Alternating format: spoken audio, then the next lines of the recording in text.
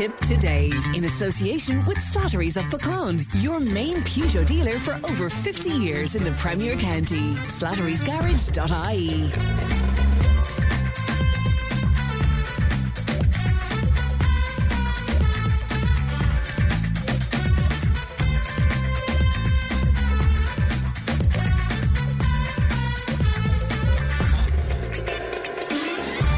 Good morning, welcome along to Tip Today, 1800 938 007. That's our free phone number. It won't cost you to make a call. And Emma is looking after this morning's show. Coming up on the programme, disappointment for the Irish at the Oscars, Tipperary football morning, the sudden death of former boss Liam Kearns. Two Tipperary students highlight educational disadvantages in Leinster House. How to look after your feet with Andrea Keenan, the foot care practitioner. We have global politics with Thomas Conway. Home interior designs with Karen. And Tipperary Drama Festival kicking off this St. Patrick's Day as well. So all of that and much, much more. Lovely prize for you as well all of this week to celebrate Mother's Day, which is coming up on this coming Sunday, March 19th. We have a bottle of unisex perfume from Scent Perfumery in Clonmel to be given away every day this week. Now, what we'd like you to do is nominate your mum for this. Just tell us who she is and tell us maybe why she deserves a beautiful bottle of Scent perfume. 083 311 3311. You can email tiptoday at tipfm.com. Quick look at what's making headlines in your newspapers today. The Irish Times, first of all, telling us that the state's liability for outstanding legal claims against it has reached €5 billion for the first time, almost double the overall bill compared with 5 years ago. And in a briefing note to an Oireachtas committee, the state's claim agency has disclosed that at the end of 2022, the total estimated outstanding liability was just under €5 billion. Right across the newspapers today, coverage of that wonderful success of our rugby team. Ireland within one game of completing just their fourth Grand Slam in history when they host England at the Aviva next Saturday, following yesterday's 22-7 win over Scotland in Murrayfield. Great game as well. Also on the Times today, we're hearing that primary schools have been left in the dark about the implementation of a free book scheme to be rolled out in September, and there's a significant risk that students will be without books at the start of the next academic year. Incredible stuff. The Irish Examiner, and they're telling us that the government ministers are already discussing the possibility of an early election, with senior sources saying it could be as early as November 24th. And several ministers and senior coalition sources have told the Examiner an election could follow quickly after the October giveaway budget. And a great picture on the front of the Examiner, Conor Murray of Ireland tackled by Jack Dempsey of Scotland during the Six Nations game at Murrayfield, and it's just a wonderful action picture there. And of course coverage right across the newspapers, and we'll be talking about it in just a little while as well. The death has occurred of Offaly senior football manager Liam Kearns, the Tralee native, passed away following a sudden illness yesterday. The Independent telling us that an increase in the tax credit for renters is being considered as part of a tax package aimed at addressing the fallout from lifting the eviction ban, and much coverage on that right throughout the weekend as well. The Irish Daily Mail, of course, again, every newspaper today talking about the Oscars, and the headline for the Irish Daily Mail this morning, the Irish are out in style. Also the Daily Mail story on the front page, parents are desperately seeking medication from their doctors to deal with the fear and trauma of being forced out of their homes as the end of the eviction ban looms. And that's just a taste of what's making headlines in your newspapers today. If you want to comment on any of that, 083 311 3311. And we're always, of course, delighted to hear from you.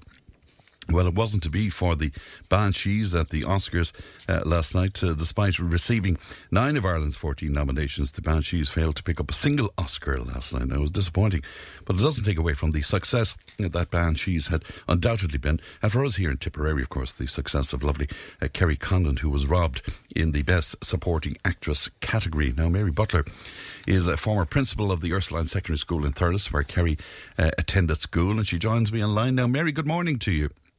Good morning. How are you? I'm very well indeed. Great to talk to you today. You must be very proud of Kerry, despite last night's disappointment. What was she like as a student, Mary? She was a great girl, very determined, very talented, hard worker, and ambitious. Knew her mind and knew what she wanted and where she wanted to go. So, yeah, I don't see it as a disappointment. I think it was wonderful she was nominated. Wasn't it just indeed, yeah. And you can remember too her first roles. Was that Angela's Ashes all those years ago? Well, actually, that was when she was in her Leaving Cert year. Was it indeed? Yeah, 1998. She completed her Leaving Cert in 99. Mm-hmm. So in 98, that's November of 98 of her Leaving Cert year, she was filming that Angela's Ashes. But she had done roles for us in the 2 previous shows. And tell us about those roles. I mean, did you see pretty much immediately that this was a remarkable talent, Mary?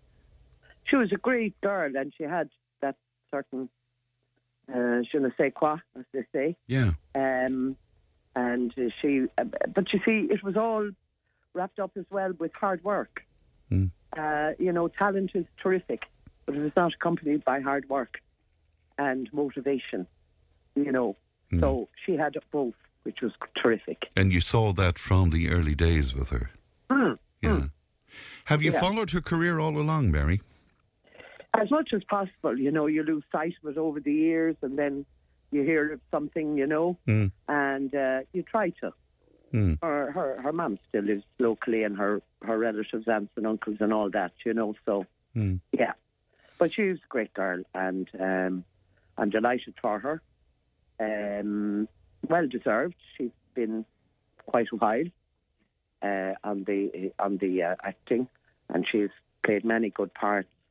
But this is recognition, I think, for all those hard years of work. Of course, which is so important as well. It's interesting that you talk about that. I mean, what do they say? Talent is only 1%. It's 99% hard work, I suppose, and ambition and all of that. Yeah. Yeah. You have to have the talent too. It's the two together. That's the mix. That's the ideal. I presume you've seen Banshees yourself, Mary? I have not seen it yet. Have you not? Right. No, right. No. It will be maybe over the Patrick's weekend. Very good indeed. I'd be very interested to know what you think about it, because there's divided opinion about it. I got to see it last weekend, and I must say I loved it. I thought there was some incredible performances in it. Particularly, I have to say, Kerry's performance was super in it as well. Yeah, I believe the acting is stunning. Oh, yeah. Yeah. Yeah, I know that with Mr. Farrell, I was never awfully impressed with him until I saw him in this, and it really showed him off at his very best indeed. Kerry wasn't the first Oscar-nominated student to attend the Ursuline. No, we've had quite extraordinarily, last year we had Jessie Buckley. So it's quite an extraordinary thing, really, in kind of a Tipperary school, Thurles school. Yeah. Where we'd have 2 in 2 years. Isn't that great? It might never happen again. Please God it will. Well, you never know about these things. You never know. Did you thread the boards yourself, Mary? I did when I was in school, yeah. But I was directing then when I went on staff. Ah, very good, yeah. So you would recognise raw talent, I suppose?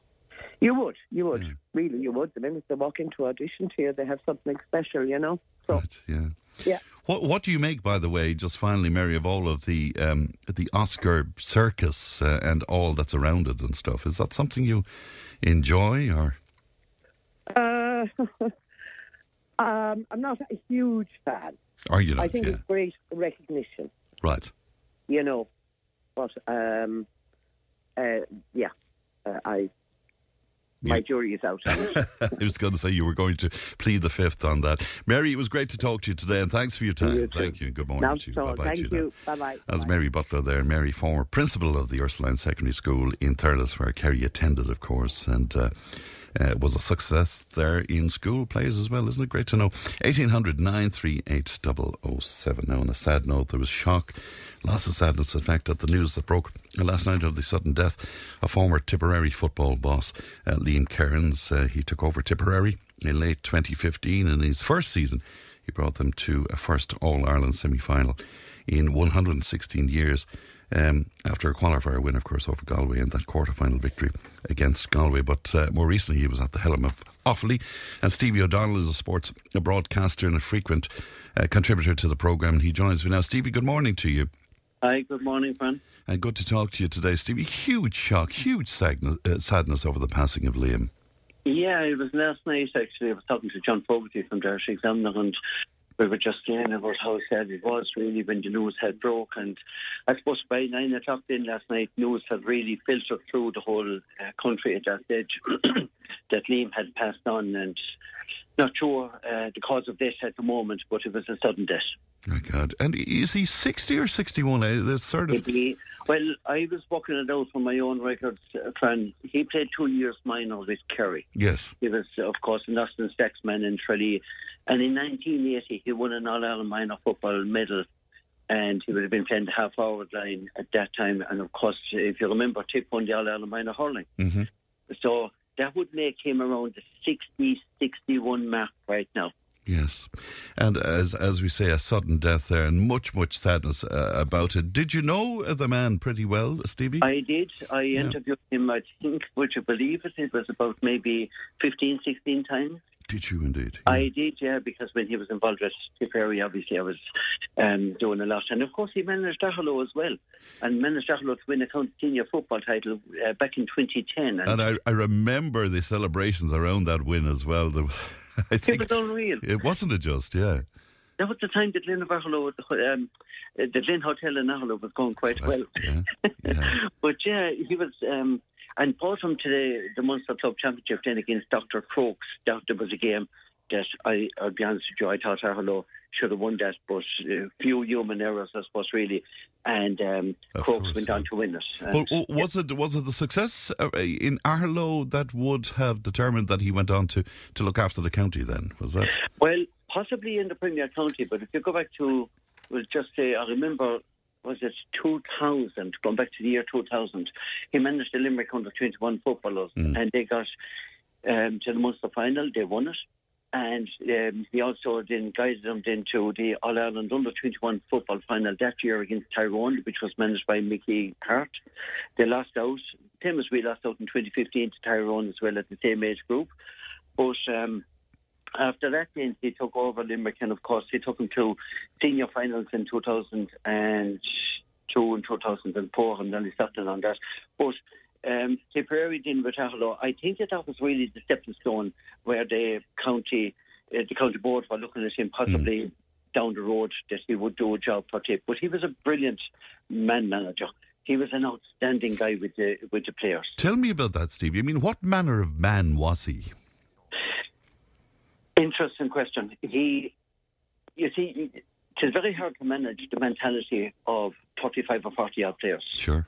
Yeah. But he had that skill that he was able to, he was like a psychologist. He could nearly get inside their head and have an idea of what was going on. But then again, look, he was a former Garda sergeant, so he knew that he was well trained for stuff like that. But having said that, there was a couple of players that he used to often talk to me about. He would never mention names, but he'd obviously been mentioning players, and he said, you never know what's going on in their heads. He said, before they come into training and all of that. And you know what, it's so true, because you don't know what's going on in fellas' heads, let's say from home or at work or anything like that. But he was well able to manage them. Yeah, and of course he went on to much more success than as well, Stevie. He did, and I remember when he took over, the county board ratified it at the end of 2015, and in 2016 guided in a very short space of time that Tipperary senior team were above in Croke Park playing Mayo in an All-Ireland semi-final, having beaten Galway in the quarter-final. I mean, will we ever see that again in our time? And would you just explain to listeners who mightn't be too sure, how historic was that, Stevie? It was unbelievable. It was, what was it, 116 odd years, something like that, since we had reached it. That will just go down in history. Now, to be fair, we were dealt a major blow in the very early stages of that game when the black card was dished out to Robbie Kiley from Merivale Rovers. Yes. And that was just unfortunate. But I think on that day as well, if I'm being honest, I think that maybe the occasion got to some of the players. That's what I felt anyhow. Maybe the media circus was really, the hype and all of that was maybe a bit too much for them.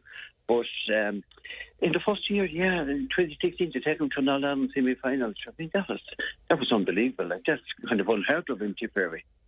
What happened after that? Where did he go following that? Well, that's what's really he left us with Tipperary. He stayed on for 4 years. He stayed until 2019. And I remember one day I was interviewing him above at the top of Christ the King. And we were sitting down above on one of the benches. We were talking away. And I just asked him, I said, do you think you'll stay on for much longer? And he said, no. He said, I think that I can't get much more out of the players now. Right. And that would have been in 18, the end of 18, 19, going to 19 actually. So he stayed on and in 19, he told me at the time that he was possibly going to maybe move on to another county and start fresh again. And he was hoping to get the Galway job, but of course Padraig Chasing got that. Was it just last year he applied for that, was it? It wasn't, it went only a couple of years back. Yes, yeah. But of course he's now managing Offaly, and of course, like, it's a major blow to the GA itself. I remember he was when he started out in the Guards, and he was a gym and stuff above in the Garda College in Templemore, and it's just about his success. He took him to Trench Cup titles, back-to-back titles, and then the last out of Sigerson Cup final in 1996 against UCD in the final.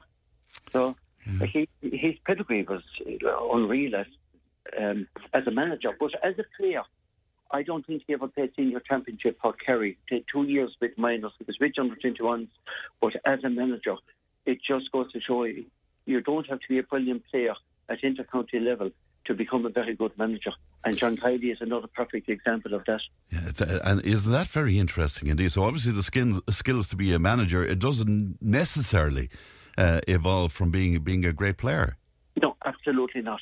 Right. Absolutely not. I have seen that with several counties where players, they weren't, the highest of profile players, but obviously they had what it took to manage. Yes. As I said, look, it's a very famous country with John Kiley with Limerick. John didn't play that much championship with Limerick, but yet look what he did at management. Isn't it correct? Did he have some issues over the O'Byrne Cup, Stevie? There was issues around that time, all right, with the O'Byrne Cup, but it's very hard to know the ins and outs and exactly what happened with that. But he wasn't really in favour of the McGrath Cup or the O'Byrne Cup. He made out that there was too many games. He said it to me before that there were too many games really where players, they were expected to do too much. And I asked him what did he mean by that, and he said, well, if you go back to the 70s, 80s, and that, if you look at Kerry, when they won the All-Ireland, they only played 4 matches in the championship season. Yeah. I mean, compare that to now. And was it burnout that he was afraid of? He felt that. And, I spoke to him on a few players in Tipperary. And I'll give you one example. There was one guy in Tipperary, he was playing, at 14 years of age, he was playing minor hurling and football up along for Tipperary. He had another 4 years. He won 3 months of minor hurling medals. And I felt myself he was going to burn himself out. And that was David Morrissey in Banter.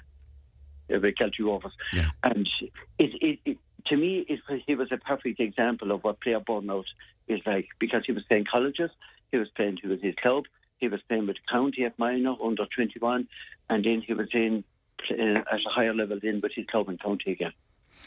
Well, Liam will be very sadly missed, that's for sure, because he had much more to give, I suppose, Stevie. It's important to point that out. Yeah, I think so. And you know what his biggest dream was? He told me, I asked him what was his biggest dream going forward, and he said was to manage Kerry at some stage. Was it indeed? Yeah.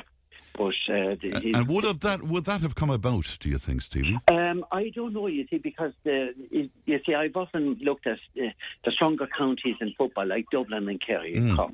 Yeah. Likewise in hurling, Kilkenny, Tipperary. When politics comes into this, but really in football down in Kerry, that's one thing he managed.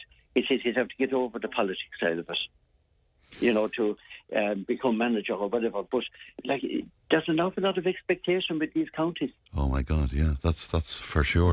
That's a lot of pressure too. Well, as I say, condolences indeed to his family. On a much happier note, Stevie, can I ask you about the National Hurling League Division 1B? Great victory for Tipperary there. Davy Fitz not at all happy during that game. Anyway, sure. I was at that game actually. Yeah. Ger Bearden and Shawnee from guys that you know from Solihull had great with me, and we went down and we enjoyed the game. It was a very committed bunch of lads. It is a very committed bunch of lads, as we said, that Liam have got in there now, and I was really impressed by the attitude and the application of all the players on the night. Yeah. And I suppose one of the worries really would be the knee injury to Seamus Cannon. It just happened out in front of us, and it was like a knock to the side of the knee rather than the front.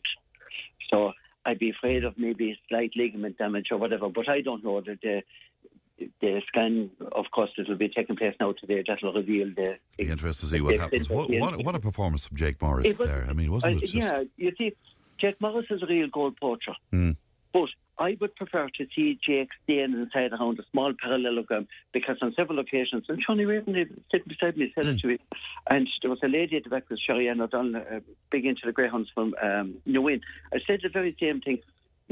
It's a pity to see these real good forwards drifting back into the half-back line. But the game of Holland that we're playing today, it's the very same in football. Positions mean nothing. And she scored 3 great goals. It's incredible, isn't it? What did you read, though, of the Waterford performance there? With the Waterford performance, because I have a couple of Waterford connections, obviously, and I felt that they were coming to compete, and whether they were going to win or not, it wasn't the end of the world, because Davy Fitz, to me, is building a team for the championship, obviously, like every manager. Yes. But I felt that loss didn't worry Davy Fitz. Right. Okay. Now, they gave it to Hall, but there was one guy, before I go, there was one guy on that Tipperary team. He was given a job to man-mark Desi Hutchinson, and that was young Johnny Ryan from Arabelle Rovers in Tipperary. He done a super job now. It was only in injury time that Desi Hutchinson scored his very first pint, and that guy is normally 6 or 8 pints every day he goes out for Waterford. And I have to say, well done to Johnny. It's his first year on the squad, and that'll just tell you that the talent is there if they're given the chance. Fantastic. It was great to see a turnout like that as well, wasn't it? Yeah, good crowd. A good crowd, and I have to say a big thank you as well to the Tipperary Hurling Supporters Club, because John Coleman and all the lads, they brought in a lot of the ticket sellers in over there, and they gave them a bite to eat in the dome beforehand and brought them in over to the game itself in via the new stand. So, yeah, it was a great evening out, and it was good. I met an old friend that I had met for years, Liz Howard. Oh, did you? Yeah, former PRO of the County Board. Great. Gael again in Tipperary. So it was a great evening. Very good. I was actually watching the game up in Moyne, would you believe? And, of course, there was great interest there because of the lads from the Moyne club, Yeah, absolutely. But Gerard O'Connor especially. Yeah. He's another guy that's really shown up. Haven't been there before, and of course they're there now. And you know what? I'd be optimistic for the championship. Yeah. Not to win it, but to compete. Right. Well, that's good enough for me, Stevie. It's always great to talk to you, and thank you so much for your time, Stevie. Always a pleasure. Thank you. Thank you. Bye-bye to you now. It's a great old friend of mine, wonderful sports broadcaster, of course, the great Stevie O'Donnell there. We'll take a break, back with more. Tip Today with Fran Curry. With Slattery's Garage, Puckane. You can't beat experience. With over 50 years maintaining Peugeot cars and vans, we like to call ourselves the experts. Call Slattery's Garage for a free vehicle health check today. 067 24111 or slatterysgarage.ie. Tip FM's Tip Today with Fran Curry. In association with Slattery's of Puckane, Tipperary's main Peugeot dealer. Slattery's Garage Puckane, the name you can trust for over 50 years in the Premier County. slatterysgarage.ie. 1800 938 007. That text and WhatsApp is 083 311 3311. Of course, you can email tiptoday@tipfm.com. Now, two Tipperary students have highlighted the inequalities of the HPAT exam, which is used to assist with the selection of students into medicine. And Lisa O'Connor attends the Ursuline School in Thurles, and Louis Ryan is a student at Rockwell in Cashel, and they brought their concerns to the Dáil in recent days. And Lisa and Louis joining me now in the studio. Good morning to you both, and thanks very much indeed for coming in to us. Lisa, can I start with you? Where did this notion come from that you wanted to address this, and you wanted to address it at the highest level possible?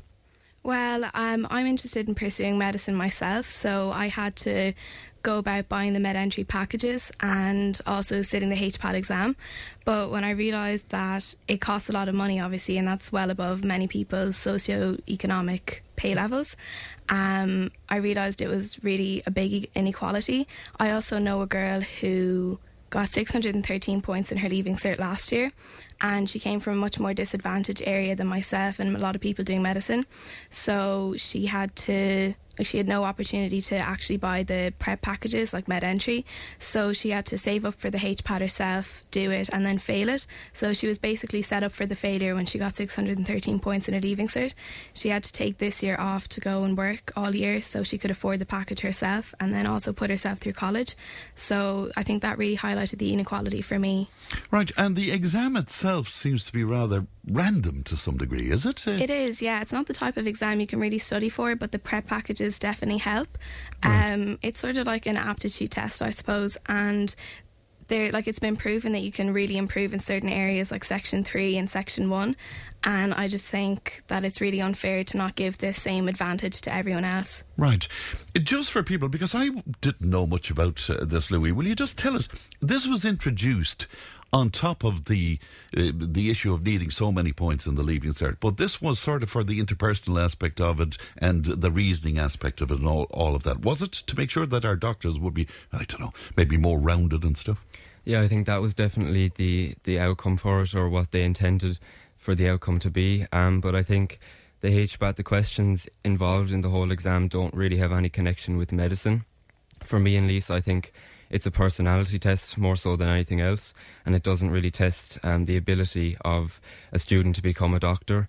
But I think, to strip everything back, where do we draw the line with this?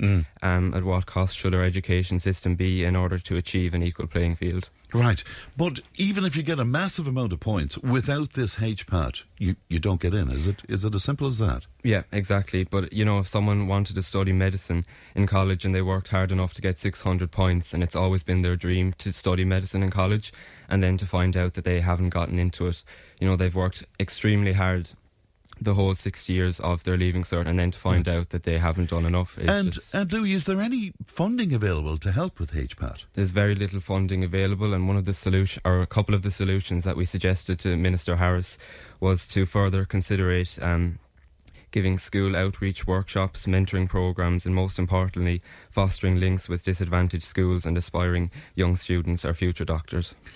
All right, now Louis is in Rockwell, you're in the Ursuline, your backgrounds are rather, you're okay, you're not quite posh maybe, but you're certainly there or thereabouts. Why did you take an interest in this? Well, as I said, I did take the interest because of the girl I know in Limerick who didn't get that same opportunity, but also because it's been my dream since I was 4 to be a doctor. So to think that if I had the resources available to me to be able to buy the med entry packages, which cost a lot more money than people can afford. Roughly what sort of cost are we talking about to prepare yourself for HPAT? It can range from 400 to 1,500. Wow. So depending on the package, the most beneficial one, I suppose, would be obviously the 1,500 one, but I got one for about 800. So, it's obviously very expensive, but I was really lucky and fortunate to have those opportunities for myself, and to know that I might not even get medicine. So how would it be expected for someone who's never sat it, who has just no sort of equal playing field, to go in there and compete against schools who are obviously able to afford that and the people in them? And what about you, Louis? Is it medicine for you as well? I would like to do law. You would like to do law, okay. So what brought you into this then? Well, Lisa just wanted a bit of support up in the Dáil, and speaking to other students in my school, They felt the exact same way about her, about the whole issue. I know one student who got the 70th percentile in the first year, so that's 70% out of 100, and then 50 in the second year, and then it was, I think, 60 in the third year. It's the same person? The same person, and they studied it for 3 years consecutively, and then they're still trying, it's their fourth year now, trying to get back into medicine, and so hopefully they'll get it this year, but who knows. Right, so has HPAT failed in its aspiration, like, to create doctors who are more sort of rounded in terms of having all the interpersonal skills as well as the brains? Yeah, I think so, definitely. One issue or one point just to highlight, an Australian company, I think, makes the exam, and it has nothing got to do with the Irish education system. And we have one of the best education systems in the world, if not the best, here in Ireland.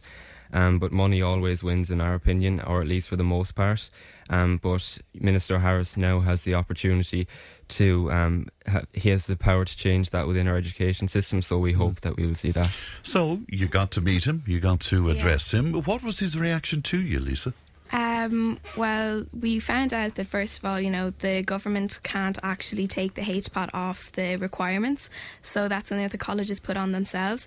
But, they do provide most of the funding to colleges, so if they really wanted to take it off, it could happen. But I understand that, it's not exactly their choice. So they can, well, what we suggested, our main solution was funding, because in terms of, government funding, it's not an awful lot, and it'd be quite a small amount in consideration to like what they have to pay for a lot of other stuff. And another solution was, that they gave us, was to create more places, but I don't think this actually addresses the issue at hand. I think, he said his solution would be to try to create over 200 places throughout the next 5 years. But this doesn't really address the issue of the HPAT and the inequalities in the HPAT. This just brings down the points a bit. But, you still have to do the HPAT. It's not going to bring them down enough that it's going to be an equal playing field. Do you know what really concerns me is, was he aware that this was a problem until you addressed it? Not really. I mean, I think he understood about the HPAT and everything, but I'm not sure that it was quite highlighted to him in the way that we did before that. Because we're crying out for doctors. That's exactly what I was saying. So you'd imagine that this would have been known and spoken about previously, but obviously not. Is there something similar where law is concerned, Louis? Is it? No, it's just a straight leaving cert points, and then you just get into your college course.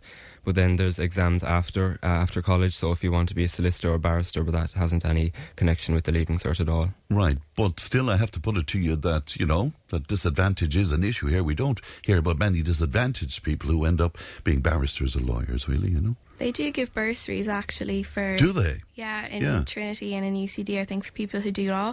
The government provides bursaries on a, individual level. Is that something that you think should be applied to medicine? They were saying that could be a solution, but again, I don't think it's a really viable solution, because medicine's become really elitist, I think, in my opinion, and it's really seen as a more elite profession. So if only the top schools and the top earners, their parents, are able to put them through this, and then they get into college and get to do medicine, then where's the funding really going? It's just going into the pockets of the more wealthy. So I don't think it's really viable to give this money, a bursary, to people who already have the money. So I think it needs to be given before that, to give people who don't have the money an opportunity to get into the course. So it needs to be focused, is what you're saying. Yeah. Really. Yeah. It was Deputy Michael Lowry who highlighted this to us. He's been very helpful to you, hasn't he? Yeah, we'd just like to take this opportunity to thank Michael Lowry. He organised the whole meeting for us, and when Lisa went to him and expressed her concerns, previously she, I think, got in contact with Minister for Education, Norma Foley, but it wasn't her area to kind of have the meeting about this issue with us. So we'd just like to thank Minister, or TD Michael Lowry, for all his help in organising the meeting. Very good indeed. How will you measure the success of your meeting? I mean, I presume you're not going to just leave this now, are you? No, I wouldn't like to. I mean, I understand that it's a fairly long process to have to, get the funding and stuff, but he did express his sort of initiative that he would consider funding, but his only definitive response was to create 200 places within the next 5 years, which I personally don't think is enough, and I think there needs to be action taken now, considering the problem of shortage of doctors in the medical field, and it's something very prominent that they like to talk about a lot. So if they really want a solution, then there it is, and I hope that they do take initiative on it. It's amazing you never wanted anything else from when you were 4. No. Is that incredible? Yeah. Yeah. And you never wavered from that any way along the way, no? Last year I was kind of considering doing law, but I went back to my roots. Did you? Yeah. Yeah. And tell me, will we be able to hold on to you? Because we're not able to hold on to our young doctors and stuff, so... No, I know that. I would like to do all my exams in Ireland and everything and specialise in Ireland, but I obviously want to travel and things as well, but I would definitely like to end up doing medicine in Ireland. Would you? Yeah. And when you say specialise, have you something in mind that you'd like to specialise in? I'd really like to be a neuroconsultant or a neurosurgeon. That would be the dream, you know. Wow, okay. So a lot of years of study. Probably about 8 or 10 years, is it? Well, there's 6 years of undergrad, and then there's 4 years plus another 2. Yeah, about 12 years altogether. Wow, it's a long time indeed, but it's something you'll embrace and you look forward to, I guess. Well, it was lovely to meet you both today. It's terrific.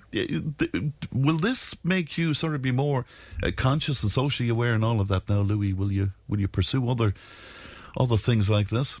Yeah, hopefully. I think Lisa got in contact, or the education correspondent of RTE News got in contact with Lisa, so hopefully something will foster from that, but it definitely makes us more socially aware for those people who maybe don't have a voice to speak and who don't have the funding and the resources. But as I said, we have the best education system in the world, so the government has a big opportunity to stand up here and to really fight for those people who can't for themselves. Yeah, well done to you both. It was a real pleasure to meet you today. Thanks very much for coming into us. That's Louis Ryan there and Lisa O'Connor of the Ursuline. Louis, of course, in Rockwell College. Thanks very much indeed. It's 9:43. I'll be right back. Tip FM's Tip Today with Fran Curry. In association with Slattery's of Puckane, Tipperary's main Peugeot dealer. Slattery's Garage Puckane, the name you can trust for over 50 years in the Premier County. Slattery'sGarage.ie. If it matters to you, it matters to us. Call Tip Today on 1800 938 007. Now, Clonmel residents have expressed concerns regarding the lack of pedestrian crossings along the Clonmel bypass. And a number of people have made representations directly to Councillor Michael Murphy about their fears of crossing the Frank Drohan Road. And Michael is with me in studio. Good morning to you, Michael. Good morning, Fran. Will you tell me about that? People have been coming to you about this. Yeah, well, look, I live in the northern part of Clonmel, as many of your listeners know, on the Feathered Road. And it's getting more and more difficult for pedestrians and cyclists alike to cross what we commonly refer to as the bypass. Yeah, it's very dangerous. It's very dangerous. If you travel from the Mungarriff roundabout to the Care Road roundabout, there's not a single flashing light, there's not a single sign, and there's not a single road marking to alert motorists that these are uncontrolled pedestrian crossings. So I've decided to raise this at Wednesday's meeting by means of notice of motion. I think given the significant development that has taken place on the northern part of Clonmel over the last number of decades, I think we need to, at the very least, upgrade our pedestrian crossings. But I've also suggested as well consideration should be given, and particularly with the opening of the sports hub, which is imminent, hopefully will open in May, which will lead to further pedestrian traffic as well, the concept of a pedestrian flyover for both pedestrians and cyclists. And is that a possibility? It certainly is. I've engaged with the director the senior engineer responsibility for roads here in Clonmel, Roger Noonan, and I think everything is on the table. There is an appreciation that what I've raised is a very valid issue, and I'm confident that over the next 12 months we're going to make real progress on this. It's a road I travel all of the time, particularly coming in and out of work, and the dangerous crossing that, people are taking their lives in their hands. Some of the crossings are at the roundabouts, Mike. Some of the crossings, yeah. So we have 2 crossings either side of the Feathered Road roundabout, 2 crossings either side of the Cashel Road roundabout. There is some kind of a crossing there at the exit where you come out of Carrageen and the Wilderness. There used to be flashing lights, but for whatever reason they don't work anymore. It's extremely dangerous. I do accept that it is a national road, and there are rules around pedestrian crossings along national roads, but you have to have regard to the significant development that exists, particularly on the Feathered Road and on the Cashel Road as well. When do you think we might see some work happening on this? That's a good question. What I would say is let's wait for the response and the debate at this Wednesday's meeting. I know Roger has already been in touch with what they call the capital team. This will cost money in terms of either upgrading the existing crossings, in other words, that they become controlled crossings rather than what they are at the moment, which is what they technically called uncontrolled crossings. So controlled means that we'd have lights. We'd have lights. We'd certainly have signage. We'd have, but ideally lights. I understand that that's frustrating then because there's actually 20,000 vehicle movements on the bypass. I was going to say to you, that's my only problem. Will it slow everything down? Every single day. So that's why I think a pedestrian and cycle flyover has to be an option located somewhere between the Feathered Road roundabout and the Cashel Road roundabout. Right, because if it was slowed down any more, particularly at rush times, Michael, I'm thinking of the evenings, trying to get out the bypass in the evenings. I can understand, but my concern is, and I think it has to override every other concern, and that is pedestrian safety. And I think there's an accident there waiting to happen, particularly at certain crossings. They're particularly dangerous where sight lines are very, very bad for those same. Right. And when we talk about pedestrians, we're talking about sometimes ladies, mothers wheeling buggies as well. You have to take your time, and on occasions you are certainly taking your life in your hands when you're crossing the bypass. So that's why it's just one of my focuses at the moment. Now, I know it would be awkward for you to say so, but let me say so. I think pedestrians have a certain responsibility as well, because certainly in the mornings I see people in dark clothing or people on scooters and stuff, putting themselves in danger as Absolutely, well. Absolutely, I agree with you, and it has to work. It has to work both ways, Fran. Yeah, all right, okay. But we might hear about this in the next. Absolutely, and I'm happy to send a reply into your team here and keep you updated on this. All right. Some good news where the buses are concerned. At Start, at least. Will you? Yeah, as I said to you before we came on air, I think it's another small step in the right direction for Clonmel. The restoration of the town bus service has been a priority of mine, and in fairness, a priority for all my colleagues on the Clonmel Borough District. We got a communication on Friday to say that the National Transport Authority is going to provide funding. So let me be very clear, funding is secured for the restoration of the town bus service, and indeed an enhanced town bus service. We're due to meet with a representative of the NTA in the next number of weeks, because they're now moving to a procurement stage. In other words, funding has been secured. It's now about securing an operator to operate the service. NTA will provide the buses for this particular service. They're described as urban style buses. It will operate, what I can't say at the moment and the information I have to hand, it'll obviously serve the east, west and northern parts of Clonmel, connect those areas with the town centre, and will operate on a half-hourly basis over a minimum of a 12-hour period, 7 days a week. Right. Is this only a trial, though? Absolutely not, Fran. This is to restore on a continuous basis. We've had town bus services, would you believe it, going back, and those that are in Clonmel as long as I am, back to the Princess buses operated by the Parson family, most recently operated by John O'Donoghue, and that ceased in the lead up to COVID. But none of those were what we call a subsidised service, whereby funding was provided by the NTA. And I imagine this ties in with this new mantra coming out at the national level in terms of active travel and promoting less and less use of cars. This service now, I think, will be a good addition in the context of connecting those particular areas with our town centre. Speaking of the using cars less, I mean, our train service really needs to be looked at, Michael. Is there any talk of that? No update there yet, Fran. We're due to meet again. We got confirmation there from the district administrator, Carl Creighton, and I want to pay tribute to Carl in the context of this town bus service and what she's trying to do on the rail service as well. But we're due to meet Barry O'Neill in the next number. Or Barry, he's a guy associated with Erin. I'm not sure of his second name. In the next number of weeks again, and we'll Kenny, have an update there. I think so. Yes, Barry Kenny, I think is his name.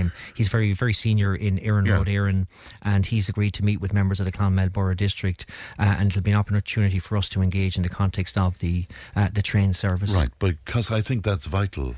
Of course, it's vital in terms of connecting us, and more importantly, in terms of connecting other large urban areas with Clonmel, not necessarily connecting Clonmel with other, but it works both ways as well. We're trying to get as many people back into Clonmel as possible. You were mentioned in Dispatches last week on the programme. I was speaking to Bernie Goldbach about some of the antisocial issues that's happening in Tuss in Clonmel as well. He said you attended there to have a look at what's going on. It's disappointing, isn't it? I think, first of all, just to champion what it actually is, first of all, an incredible facility, and all the actors involved in terms of bringing this to fruition deserve great credit. And a reminder, like, it's a 400 metre IAAF standard athletics track, pump track, that's a kind of a BMX off-road track, cycleways, walkways, skate park, and playground. Yes, I walked it last week. I've walked it on a number of occasions, and like Bernie and others, I'm just concerned, and not just actually in the context of the sports hub, but an emerging antisocial behaviour in and around Clonmel. And I know you spoke, for example, and just to give another example, what's happening in Marketplace as well, and it's deeply worrying. And can I take this opportunity to appeal to those individuals that are carrying out this vandalism, if we want to call it that, this antisocial behaviour, to desist from it. This is a fantastic facility. It will set Clonmel up as a destination for regional, national, and I hope international sporting events as well. 3 clubs involved: Clonmel Cycling Club, Clonmel Triathlon Club, and Clonmel Athletics Club. I think it's crucial that we get the governance in terms of the operational of the site absolutely right. We need to know clearly who's responsible for its day-to-day operation, the security of the site as well. But yes, some activities that are taking place up there before it even opens is a deep worry. Bernie had some very good ideas in terms of incorporating the work of Tuss into the sports hub, and therefore more inclusive and bringing more and more people in. I couldn't agree with Bernie more, and I've had this conversation with Bernie, and it's something I'm going to explore further with Bernie, because, as I said, in the context of antisocial behaviour, not just there and elsewhere as well, we need to have a look. Why is it happening? Like, I was in Marketplace on Wednesday 2 weeks ago, and I came across 5 individuals, 1 girl and 4 boys. They seemed to be very respectable. They were throwing traffic cones through the windows of one of the facilities in Marketplace. I challenged them. I ended up being verbally abused. I was recorded. I had to leave because another group of young people came as well. I've reported it to An Gardaí. But we have to understand, why are they taking part in this type of activity? I mean, presumably you've thought about this. I mean, why are they? And that's the very reason that we're trying to provide facilities like we are in the sports hub, like a skateboard park, so they have got some place of interest, like the bike track, the pump track as we call it as well. So we're providing activities for these types of individuals, but we need to engage with community groups as well to see, can we get these youths involved. As I said, and you said yourself, Bernie has great ideas. I think it's very important that the TUS is involved in the governance. I know they're talking about some kind of a board that will involve 3 members of LIT, 3 members of the council, and 1 each from the cycling club, the athletic club and triathlon club. In terms of the LIT representation on that governance structure, I think it's really important that there's a TUS element as well. Individuals like Bernie that's got great ideas, but that we can make it more inclusive for these youths. What I'd hate is for something like that to be seen to be elite in some way and not inclusive. That's important. Ultimately, while the clubs are involved, this is a facility for the public, for the people of Clonmel to enjoy. I think it's so important in the context that we all lead busy lives. I think in the context of our well-being, mental well-being, healthy living and so on, the sports hub ticks all the boxes as well. And I think in what Bernie is suggesting in terms of getting the youth of Clonmel involved as well, I think is a great idea, and it's something I'm going to explore with Bernie and indeed other agencies in and around Clonmel as well. We're always at pains to say, of course, it's not just Clonmel suffering from antisocial behaviour. It's right across the county and all. Yeah, but it's a worry. It's certainly a worry. Yeah. It was interesting to see Father Michael Toomey coming out about this and being very animated about it as well. Yeah, look, Father Michael, I know Father Michael very well. He's a great champion for our town first and foremost. And when there's positives, the first person now to champion those positives is Father Michael as well. I've worked with Father Michael on many different projects, and sometimes it takes somebody like Father Michael to get a focus on a particular issue, whether it's marketplace or other issues as well.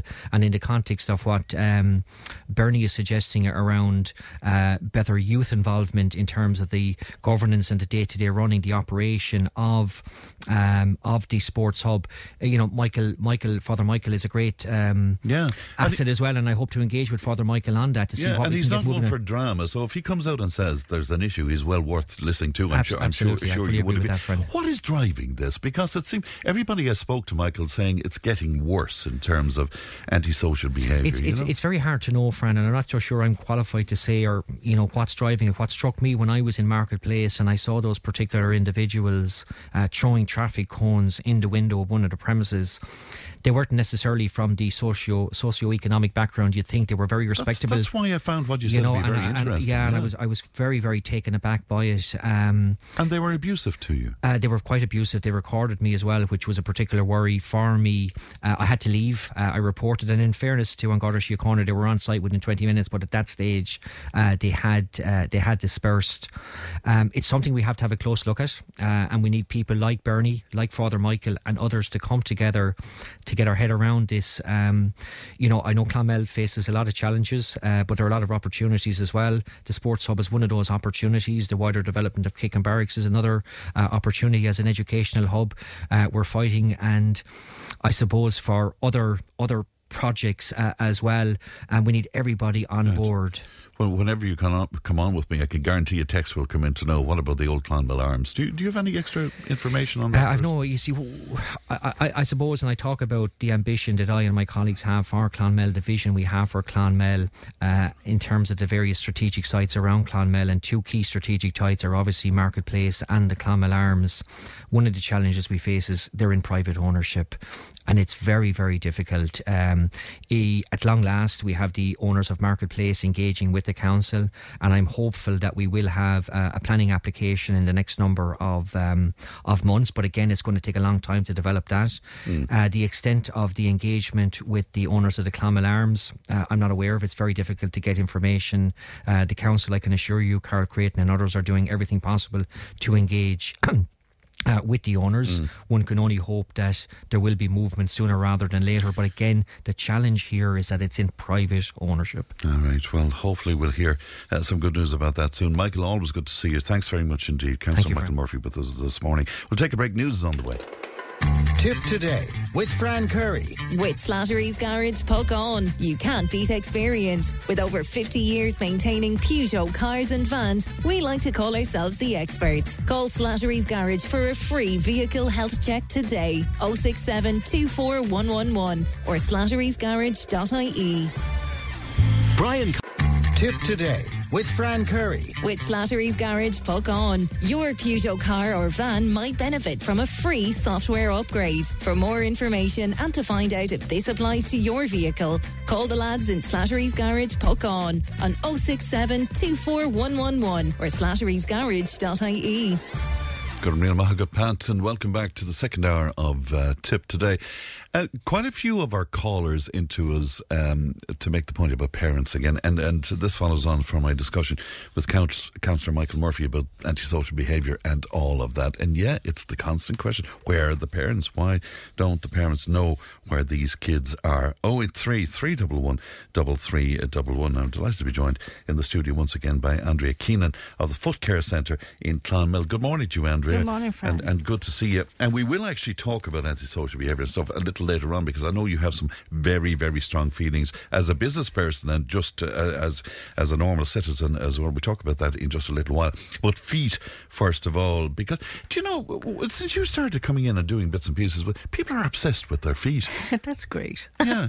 It's important. I mean, you cannot move without your feet. Yeah. And unfortunately, it's one of the lesser important things when it comes to overall health. So you're talking about heart health, kidneys, eyes, etc. Feet are sort of the forgotten. And still we do all the wrong things. We wear the wrong footwear, you know. Well, not everybody and not all the time, but right. Yes. I mean, coming up now to summer or spring please God, a summer. Flip-flops are just a huge no-no because they have to cramp their toes to hold on to the shoe. There's no back. There's no supporting them. The fear is that people fall out of them and cause another issue. Of course, yeah. Sliders, similar, but not so bad. Footwear. High heels, Andrea, for God's sake. Do you know, funny enough, it's not such a big issue anymore. Is it not? No, the youngsters mostly, when I say youngsters, I mean late teens, early 20s, wear very high shoes. For a very little time because they're just too high for them to walk in. So you see them in the photos and then they're off.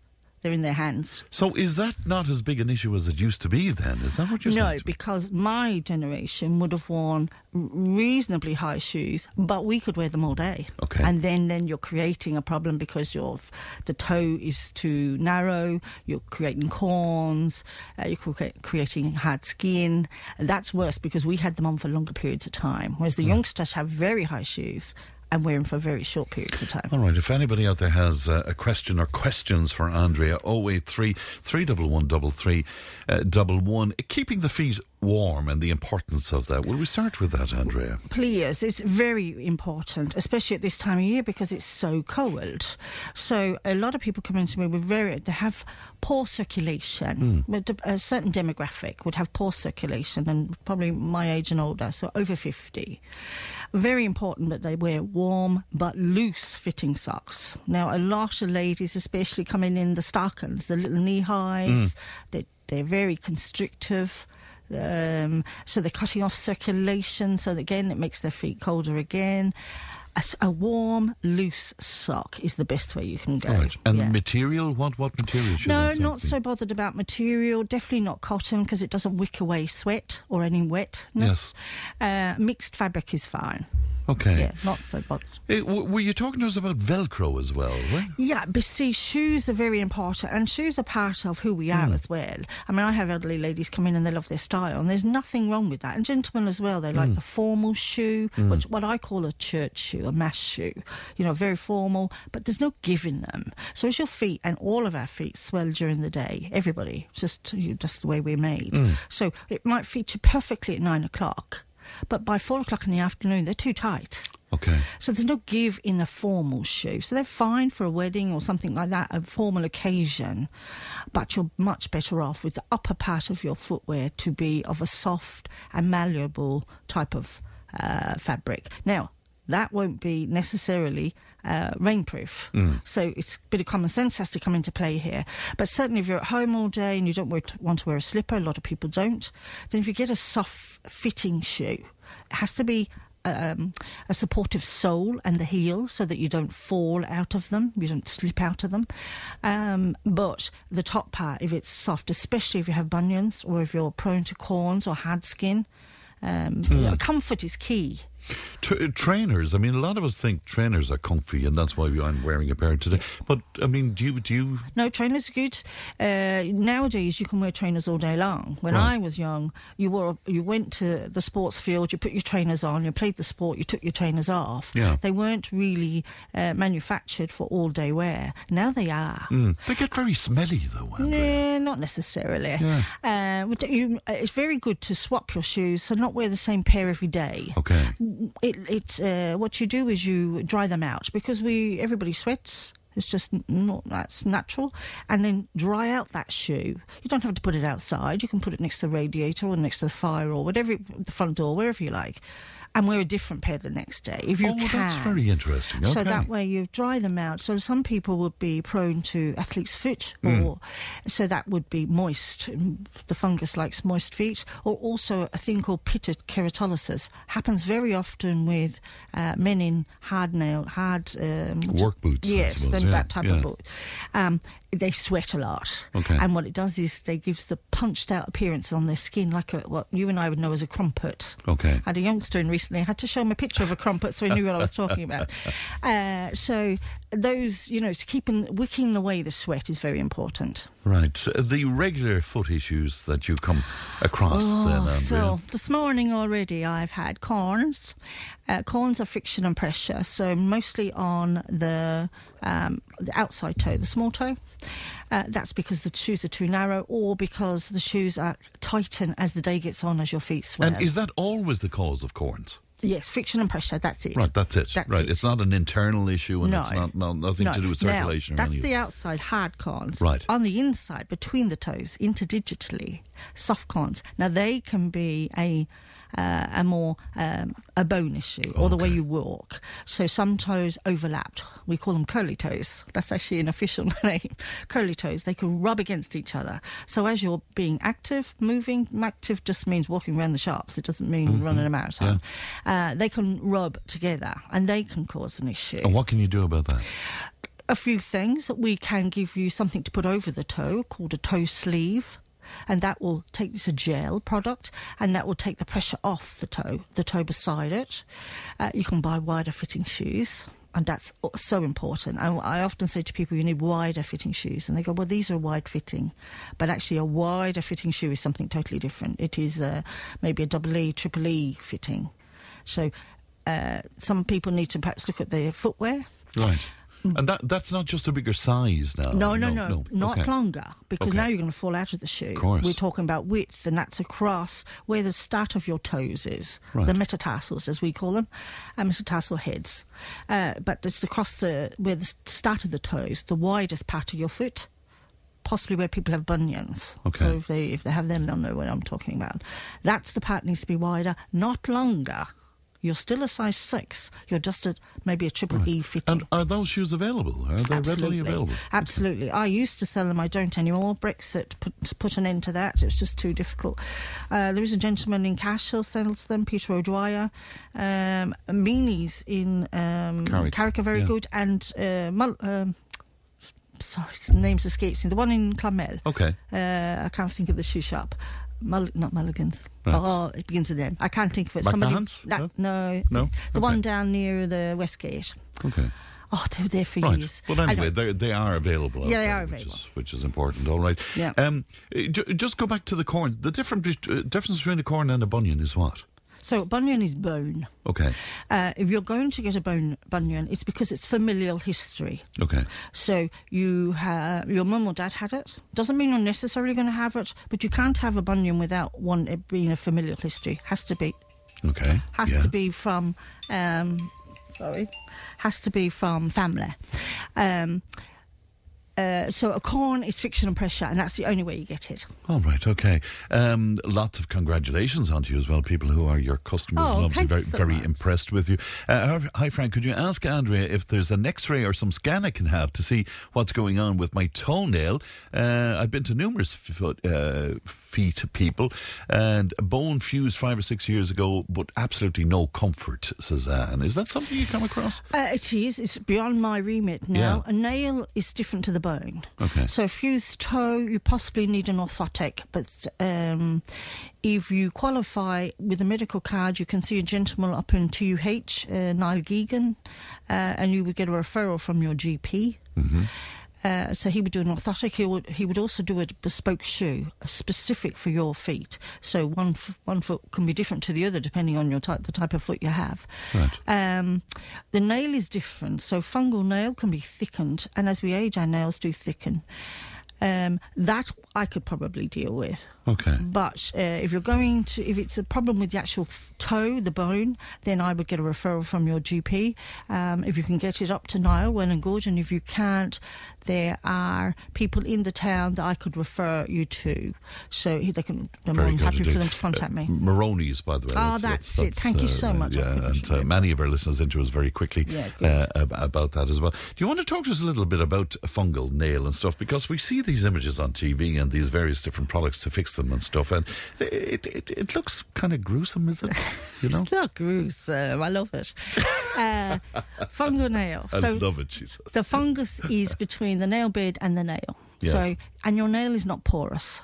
So putting a whole load of shop bought, wherever you bought it, doesn't matter, stuff on top of your nail makes no difference whatsoever to the fungus, which is underneath your nail. Yes. What it does is break down the keratin in your nail.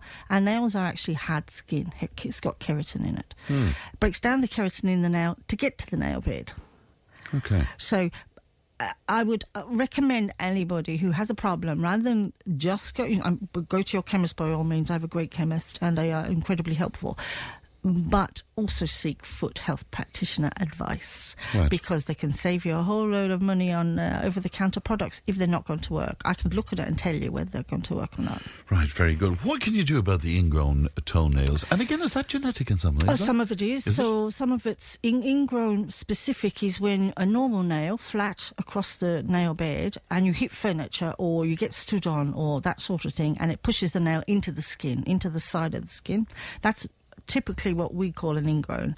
What most people call an ingrown is actually an involuted nail, which is hereditary again, and it is oval in shape. So it's not flat across the nail bed, it goes round the nail bed. Okay. And as it gets longer, it sticks in at the corners specifically. You can manage it yourself if you can get down to your feet and use an emery board or a file or something just around the corners. And then a lot of people like their nails very short. That can create a problem as well, because they're so short that the nails growing into the skin then. Yeah. Okay. So involuted nails are hereditary. Mum or Dad would have had them. Ingrowns, no. Okay. Is there any issue with painting the toenails, and can that give you more issues? And can that... Generally, no. No, okay. It will discolour the nail. Yeah. That's okay. You know, That's we not just a paint problem. over it again. Okay, paint over it again, all right. But depending where you go, if you go to a reputable person where they use aseptic conditions, they don't double dip on nail brushes, the place is clean and tidy, that's perfect. If it's not, then you may be encouraging bacteria, etc. All right, you might be able to make head or tail out of this for me. My second toe makes a bed of my big toe. I had an ingrown toenail and had a bit off, and it makes a bed since that. What does that mean exactly? It leaning means on it's it, overlapping. The second one is overlapping. It's leaning on the top one. Okay. So what we can do again is that toe sleeve may work to put on the second toe. That may stop it overlapping the big toe. Also, there is a wedge we can put. It's we'd have to make one up, and it goes between the two toes, and that will keep them separate. There is something you can do. I mean, you can also pad, if it's not painful, it's not causing you any problems, and you can get to your toes, you can just put a bit of padding on the big toe so that when the second one overlaps it, it's not causing pain. I did have a lady, a very, very brave lady, who had an overlapping third over the fourth. And the only way she get any comfort, she had huge problems with the fourth, with infection, etc., was to have it removed. Oh, right. And she healed like a baby. It was beautiful. Right. I didn't do it, obviously. It's surgery. That's extreme case. If it's not bothering you, we can do something. Lots coming in on this, as always. Whenever you join me, loads of questions. A person was on to us, and this is his words, by the way. A person classed as enormous, of course, this comes into the whole use of English thing that we discussed with the Roald Dahl books. Anyway, classed as enormous, could purchase a brush to reach his feet. Could he purchase a brush as opposed to reach his feet? No, I'm not sure what he'd be using the brush for. I'm not sure either, yeah. And maybe it's for the skin. You could perhaps purchase a paddle, a foot paddle with like an emery board, sort of sandpaper on top of it, and that would perhaps help if that's the problem. If it's callous, is the problem. It seems to be getting to his feet because of his size. There's no brush. In this instance, I would suggest he see a professional, purely because we're at your feet. We're within 2 or 3 inches of your feet, and we can do it. And if we can cut them short, if you'd like them short, and you perhaps only have to see someone maybe 3 or 4 times a year. Okay, but that's a much better bet than you trying to struggle to do something if yourself. Somebody is of a larger size, they could possibly have diabetes. I have type 2 diabetes myself. And anybody, you shouldn't be doing your own feet. All right. You should be seeing. Talk to me about diabetes, because this comes up all of the time where foot care is concerned. It is. What happens with too much glucose, too much sugar in the blood, it can deaden the nerve endings at your peripherals, so your fingers and your toes. Fingers we can see. but toes people can't see, or feet they can't see. So if you can't feel something, now you can stand on something and you can't feel it, and then it could create a wound. And that's really the issue around it. That and the fact that you shouldn't be cutting your own toenails again because of wounds. People with diabetes, take 3 times longer to heal. A wound takes 3 times longer to heal than somebody without diabetes. And I have personal thing of that happened to me when I was cut my leg with a suitcase. Go on. You didn't feel it? I did feel it. I felt it immediately, but it was like a graze, and it took 3 weeks to heal. It was ridiculous. Wow. It healed. I'm okay, but again, and my diabetes would be considered well controlled. But again, we have to be incredibly careful with diabetes. Right, and you're encouraging people, aren't you, to register with Diabetes Ireland? Diabetes Ireland. I'm a general advocate. I'll be honest. I'm out there. So what they do is we help Diabetes Ireland with information in relation to people with diabetes. Like ourselves, we can recommend things, etc. I'm now with 2 other ladies with type 2 diabetes working on a booklet that will be in doctors and chemists, hopefully eventually, to let people know what to do when they're diagnosed with diabetes, because it's overwhelming. Well, it was for me, and that seems to be a common theme. Where do I go from here? What happens next, etc. So at the moment we're doing a booklet for that. But Diabetes Ireland, even their website, anyone can access it. So get informed. Absolutely, I suppose is the message. Yeah. My feet hurt when I use cheap shoes or runners. They feel fine. They feel like they're too flat. But when I wear quality shoes, I'm fine. Is there something in that? There isn't. If you wear a very flat shoe, like a ballet pump, there's no support in them whatsoever. We don't advocate using those. I go to a local shop. It's not a shoe shop, it's a general shop down near the West Gate. On the left-hand side, they're going up Irish Town. And because I sit all day, I don't need a shoe that supports my foot. I live above my premises, so I'm not commuting. What I do need is a covered-in shoe so that when I use my sharps, my scalpel, I don't take my toe off if I drop it. Okay. So I can use a cheaper shoe, and I also have a narrow foot, so I don't have a problem feet. Quality is important, but within reason. Is leather important? Trouble is with leather, we'll get back to what I said before, it doesn't move. Okay. So there's no, as your feet widen and if you've got swollen feet, a lot of people have edema, which is swelling in the legs, lower legs and feet, and they can't wear that type of shoe because it just doesn't give with them. And it creates problems. All right, indeed. Exercise, you always advocate that. Absolutely. Yeah. It's huge, and it's so important for people. I'm trying to get back to running with COM-LAC. I'm a member. I was walking, and I'm hoping to do part of the Camino in September. But just for your circulation at all, it's excellent. For your muscle tone, that's what holds up your skeleton. So muscle tone in your legs, in your lower back, really super important. It's good to meet people, it's good to salute people and say hello. And even if you're walking with a wheel, what I call a wheelie, wheels, people who use them will know what I'm talking about. Doesn't matter. Get out there and just salute people and get a bit of fresh air. Even a day like today, it's a bit wet today, but just do your best to get. Look, you can go up and down the hallway in the good weather, in the bad weather, but it's better to get out in the fresh air. But get active, whatever way that is, I suppose. Somebody asking me about swollen feet. They swell up every so often. Does Andrea have any advice? I do. This? Raising them. So find out first why they swell, because I'm not a medical person, I'm a health worker. So you may need your GP to have a look at those. And I would mention anything that's different, anything that changes, whether it be the feet or anywhere else, please tell your GP. So you might have to write a note down to mention it next time you're in with them. So find out why they're swelling. It could just be you're on your feet all day, therefore you need to lift your feet up. I have seen people say you need to lift them up above the heart.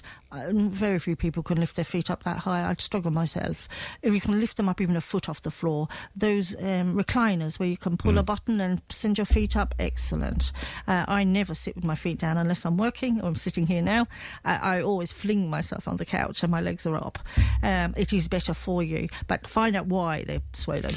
Okay, just one more, because I want to talk to you about a couple of other things as well. Martin was on to say, what causes rough or dry skin and what's the cure where feet are concerned? So Okay, there's a few reasons. You could have a dermatitis or some sort of psoriasis or eczema. If you on have the feet? Well, you'd have it all over. Okay, yeah. Normally on the top, Okay. right? On the dorsum, on the top of your foot, as opposed to on the bottom, the sole of the foot. You could have it also between the toes.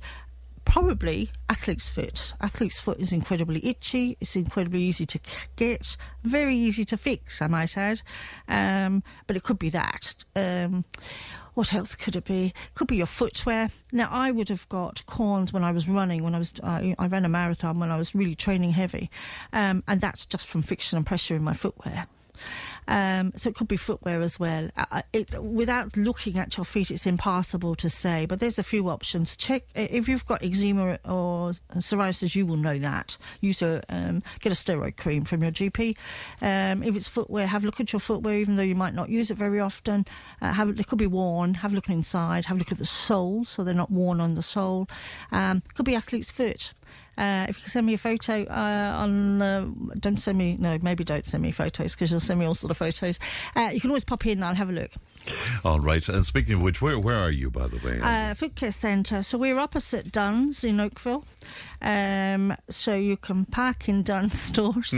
Don't tell Dunn's I told you that. Don't say a word. And most of my patients now, in fairness, would shop, because people go, I'll just pop in for such and such. So they are shopping there. And a phone number as well, just to maybe take an appointment. Yeah, so the landline is 052 61 21013, and the mobile is 083 871 8010. You can get me by email on footcarecentre@gmail.com. And Vicky, my colleague, is in clinic now if you'd like to phone. Very good. I am incredibly busy, but we'll do our best to fit you in. That landline again, 052 612 1013. And Emma will have all of those contact details as well. Before I let you go, you're attending, this is going to put the fear of God into counsellors, you're attending a council meeting a little later on. Why so? I am, because I'm a ratepayer, like other business people, and I want to know what they are doing, but more importantly, what they're not doing. I'm disheartened, I'll be honest with you now, with the way Clonmel is being run at the moment. We have an awful lot of empty shops. We have an awful problem, and I'm not the only person with it. I was talking to a volunteer with St Vincent de Paul last week. I met a gentleman who you'd all know from being in here, and he was talking about the same problem with dogs' faeces. Yeah. And I have elderly people coming into my premises with wheelies. Forget pushchairs and all the rest of it. That's a disease you get, is it? That's a condition you get, is it? No, it's they're coming in. Oh, sorry, I beg your pardon. Yes, dirt. Okay, they're rolling through it because, one, they can't see it, and two, it's everywhere. It's impossible. And actually, there is one wee dog, and if I catch him, he'll know about it. He'll know about it. Do you resent the fact that you're not able to speak up at the meeting? You can absolutely. Funny enough, I ran into Michael as I was coming in the door. I made sure I met him as I was coming in, and I said to him, he said, "I see you soon." I said, "You'll see me in a moment because I'll be with you." But I did say, "Why can't we speak?" Yeah. And he did say, as long as he's in the county council, people have never been able to speak. And I said, "Well, where's our voice?"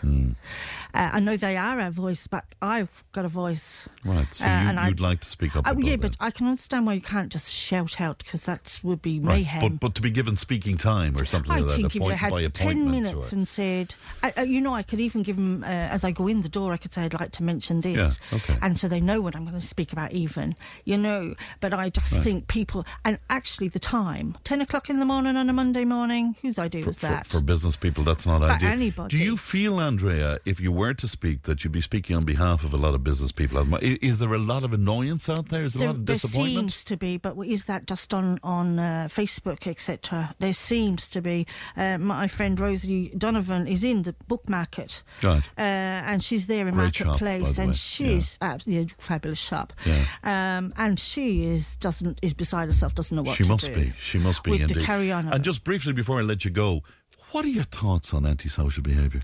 I'm frustrated with it. We all talk about what we can do. She clenched her fist, and I saw her sort of reacting to that very quickly there. Yes. It's a council problem, it's a guard problem, it's everyone's problem, but the people actually doing the antisocial behaviour and the parents. Now, I'm not saying the parents have to watch them 24/7. We've all been there with all parents, and you can't. And you try and instill in them manners. But did you find it interesting what Michael said? Because our presumption straight away is we associate antisocial behaviour with a certain socioeconomic bracket. But I mean, here he's saying that, you know, kids from the right side of the track supposedly are. I'm not surprised. I'm in the middle of town and I see the kids walking past on footpaths, and no, I'm not surprised. Okay. But I'm disappointed that the guards were 5 minutes away and it took them 20 minutes to get there. That's outrageous. That's what you took from our conversation, wasn't it? Well, that just winds me up. All right, Andrea, it's always good to see you. That landline for Andrea again, by the way, if you want to make an appointment, 052 612 1013. Thanks very much indeed, Andrea. Thank you. Tip FM's Tip Today with Fran Curry. In association with Slattery's of Pecan, Tipperary's main Peugeot dealer. Slattery's Garage Pecan, the name you can trust for over 50 years in the Premier County. Slattery'sGarage.ie. Coming Tip Today with Fran Curry. With Slattery's Garage Pecan, you can't beat experience. With over 50 years maintaining Peugeot cars and vans, we like to call ourselves the experts. Call Slattery's Garage for a free vehicle health check today. 067 24111 or Slattery'sGarage.ie. Time now for our weekly global politics segment, and a pleasure as always to have Thomas Conway, politics and economics student, in studio with me. Good morning to you, Thomas. Good morning, Fran. Good to see you. You constantly educate me because South Africa had kind of gone off my radar quite a bit, but you're going to speak to us about it today, particularly about the foreign policy of South Africa. Yeah, they have taken a really interesting turn, a kind of an ominous turn in terms of foreign policy. Like, just to go over it, when we think of South Africa, I think we conjure up this vision of a country of universal rights. We associate it obviously with Nelson Mandela. Apartheid. He led it out of the era of apartheid and into a new era, a new epoch of kind of hope. But in recent times, its foreign policy has become increasingly oriented towards Russia and China, which I think is quite worrying, and it's kind of baffling. It's kind of perplexing in a way, because South Africa has traditionally been allied with the West and a lot of Western countries since its emergence from the apartheid era, since Mandela came to power, and even his successors after that. So just to go over it, I mean, in terms of trade, the US accounts for 7.5% of its trade, the EU 22% of its trade. So you could see there's an economic relationship there between South Africa and Western countries. Now, so why this look to Russia and China? Now, there is probably something to be said for aligning itself and establishing greater ties with China. China has 16% of trade with South Africa, so maybe something to be said there. But it's really interesting. Why it has decided to tilt towards Russia and China exactly, it's hard to know. But I think it stems from attitudes within the ruling party, which is the African National Congress Party, the party of Mandela, which has in recent times fallen foul, I think, of corruption and sleaze and other negative things like that. There is, I think, a degree of loyalty within the ANC, within the African National Congress, to countries such as Russia. They provided it with arms and ammunition during the apartheid era. There is still a degree of loyalty there, but is there Marxism within the ANC? There is a slight tilt towards it. Yeah. There is a slight tilt towards it, and I think that is what is influencing this interesting foreign policy tilt.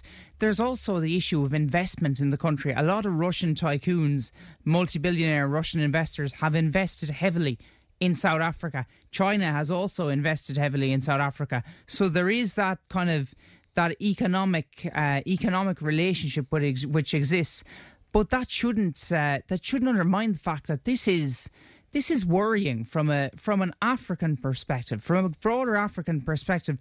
South Africa's diplomatic actions are actually harming the continent as a whole, because, you know, during the Mandela era, it kind of, as I say, it emerged from this terrible era of repression and oppression into a new epoch of hope, and South Africa would have backed peace efforts in countries like the Congo and Zimbabwe. Now things have kind of turned on ahead. But there's all sorts of social issues. I mean, crime, I keep hearing about in South Africa, is a huge issue. Staggering levels of crime, staggering levels of a lack of infrastructural investment, a lack of infrastructure, things like that. It hosted the Soccer World Cup back in 2010, very contentious at the time, and much like many other countries. It has a population of just over 59 million people, so it is a large country. It's not the biggest on the African continent. That's Nigeria, which we'll speak about in a couple of minutes. But, you know, it is a significant player and it significantly influences the politics of the continent. So what about the current government then? So the ANC, the current government led by Cyril Ramaphosa, he himself came to power after Jacob Zuma, who was the previous president, who was stained by corruption, suffered a number of corruption allegations. Zuma tried to purge the party, the African National Congress, of that reputation, essentially. He wasn't necessarily successful. There was quite a bizarre incident recently in which he was accused of finding something like $3 million down the back of his couch at his country ranch. Now, you know, so things like that can do he not survive that? Yeah, well, he has managed to. Somehow, he has managed to. I think he's done a reasonable job. Certainly, when he first emerged a couple of years ago, he performed relatively well in his early stages as president. But since then, things have kind of taken a turn. There is no real opposition to him, though. There is an opposition in South Africa. There is an opposition to the ANC, but they have ruled the party since the apartheid era, since 1990. So, I mean, it doesn't look like things are going to change anytime soon. What about militarily and Navy and all of that? What is the situation in South Africa? So, it recently conducted naval military exercises with Russia and China. So, that is another piece of evidence just illustrating the kind of the tilt towards those countries. So, it has a relatively strong military. Probably it hasn't invested too heavily in it, but certainly it has a presence relative to other African countries maybe on the continent. But certainly the fact that it is doing things like conducting the military exercises with Russia and China and aligning itself with Russia and China, it certainly doesn't bode well for Africa as a whole. It's interesting. Tourism, of course, is huge, isn't it? Tourism is huge. You know, I haven't visited. I would love to visit. It's a fascinating country, but admittedly, the level of violence and the level of insecurity there is certainly something that really has to be addressed. The townships are still very much a reality, aren't they? I would think so. Yeah. I would think so. I think, you know, we hear a lot about Johannesburg, about Cape Town and that, but certainly there is, it's a very diverse population. Yeah. It's quite an eclectic population in South Africa. So still a lot of poverty. A lot of poverty, quite entrenched poverty in regions, in rural regions. So that is something that some government will have to address. Talk to me about the great rivalry, and that is the United States and China. Where are we with that? Yeah, well, I was reading a feature in The Economist, which is where I source a lot of my stories recently, just this week, about the prospect of a war over Taiwan and the growing rivalry, the growing, I think, battle between the US and China. And you know, you just remind us of the background here, where I suppose Nancy Pelosi brought it back to the fore again. She did. Yeah. Nancy Pelosi visited Taiwan last year. Yeah. It caused a major conflagration. The Chinese were not happy. President Xi Jinping was not happy about it. He saw it as an outright provocation, if nothing else. And Taiwan, which is a country of actually 20, well, when I say country now, there's a huge question mark there. Yeah. But a land of 23 million people, a significant population there. Very few support reunification with China. One poll I read said that just 7% favoured reunification with China. It broke away from China during, I think, the 80s, became its own independent statelet, somewhat similar to that of Hong Kong, we will say. Right, but China doesn't recognise it as no, such, China doesn't recognise it. Yeah. And China adheres to this kind of something like the one country, two systems rule, which applies to Hong Kong. But Taiwan, obviously, it has yet to declare, its President Tsai Ing-wen has yet to declare formal independence, and yet there is an overwhelming tilt towards independence in the country. But the US has promised to defend it militarily should China launch any kind of military invasion in the country. So it is a very interesting scenario. And has the war in Ukraine kind of exposed that as a possible other huge escalation of something? I think it has. I think we're obviously very preoccupied with the war in Ukraine. We're paying close attention to that. But the real geopolitical rivalry of the 21st century is that of the US and China. And it's a battle between two competing systems of governments, between two visions of how the world should work. On the American side, you have liberal Western democracy. Then you have the Eastern authoritarian model. And it will have a significant influence, I think, on a lot of East Asian countries, a lot of countries in the Indo-Pacific region, the Indo-Pacific being kind of the Southeast Asia region, countries like the Philippines, Thailand, Cambodia, countries like that. But do they need each other, the States and China? Well, this is the thing. Because they are the two worlds, the largest economies, the two largest economies in the world, they are interconnected. They're intertwined in terms of trade. So we saw President Trump launch a devastating trade war in China.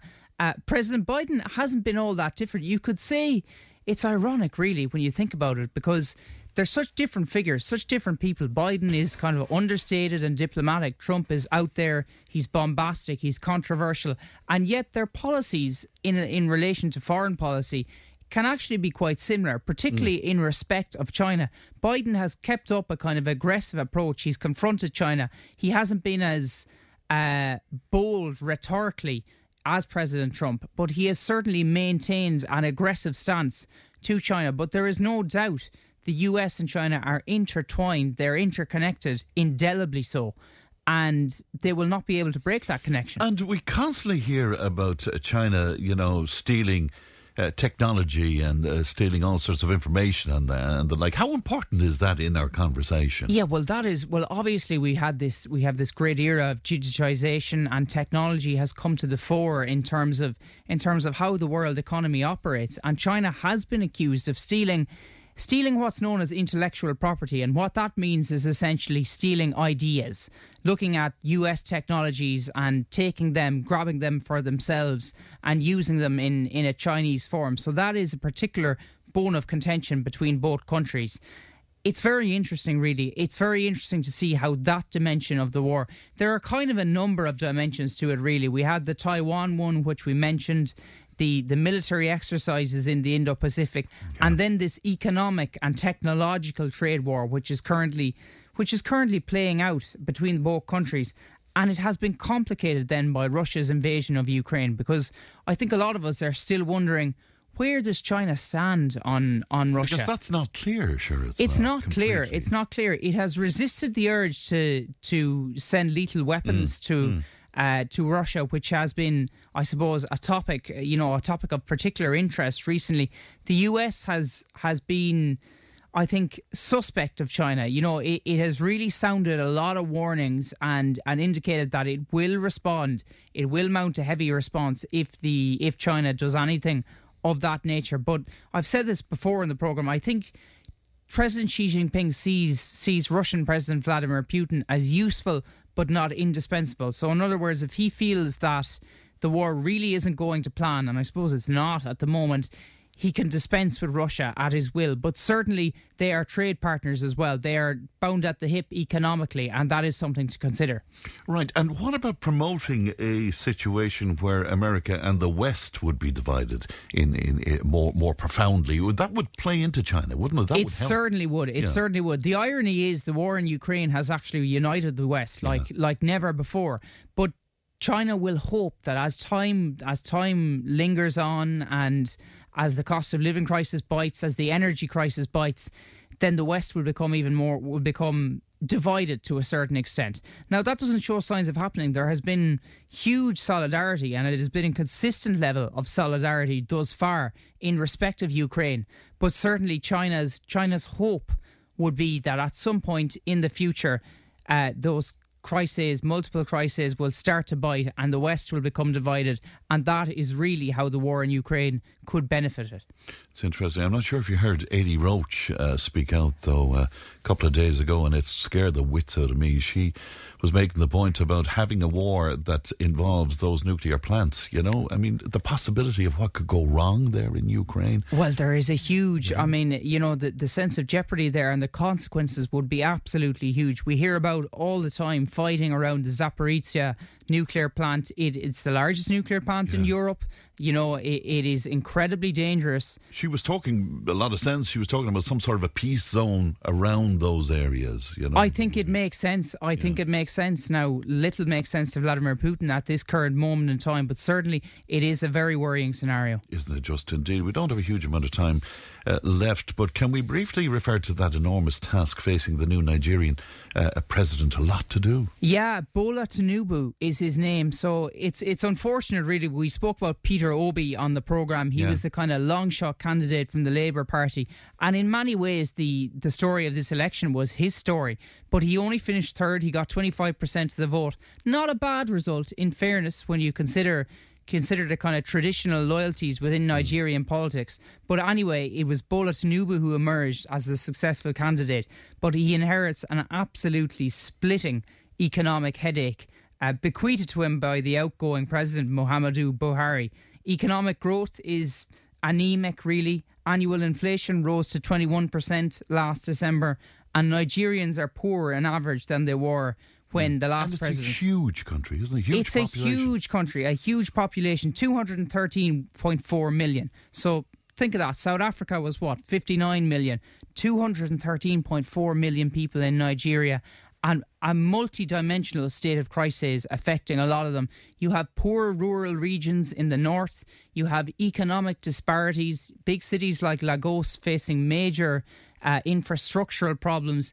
Then you have the insecurity problem, the security threat posed by jihadist terrorist groups, which is really biting at this current moment in time. Policy decisions that have been appalling, really. Policy decisions which have been appalling over the years. And in terms of campaign pledges and promises, all three candidates, including Bola Tinubu, have promised to, I think, restore a degree of stability to the kind of policy platforms that they have. Tell us about that spend on the petrol subsidies, for example. An eye-watering figure. Eye-watering figure. Huge amounts of money spent on these ruinous petrol subsidies, which were 10 billion, was it? Yeah, 10 billion in all, which was supposed to, I suppose, alleviate the cost of living crisis.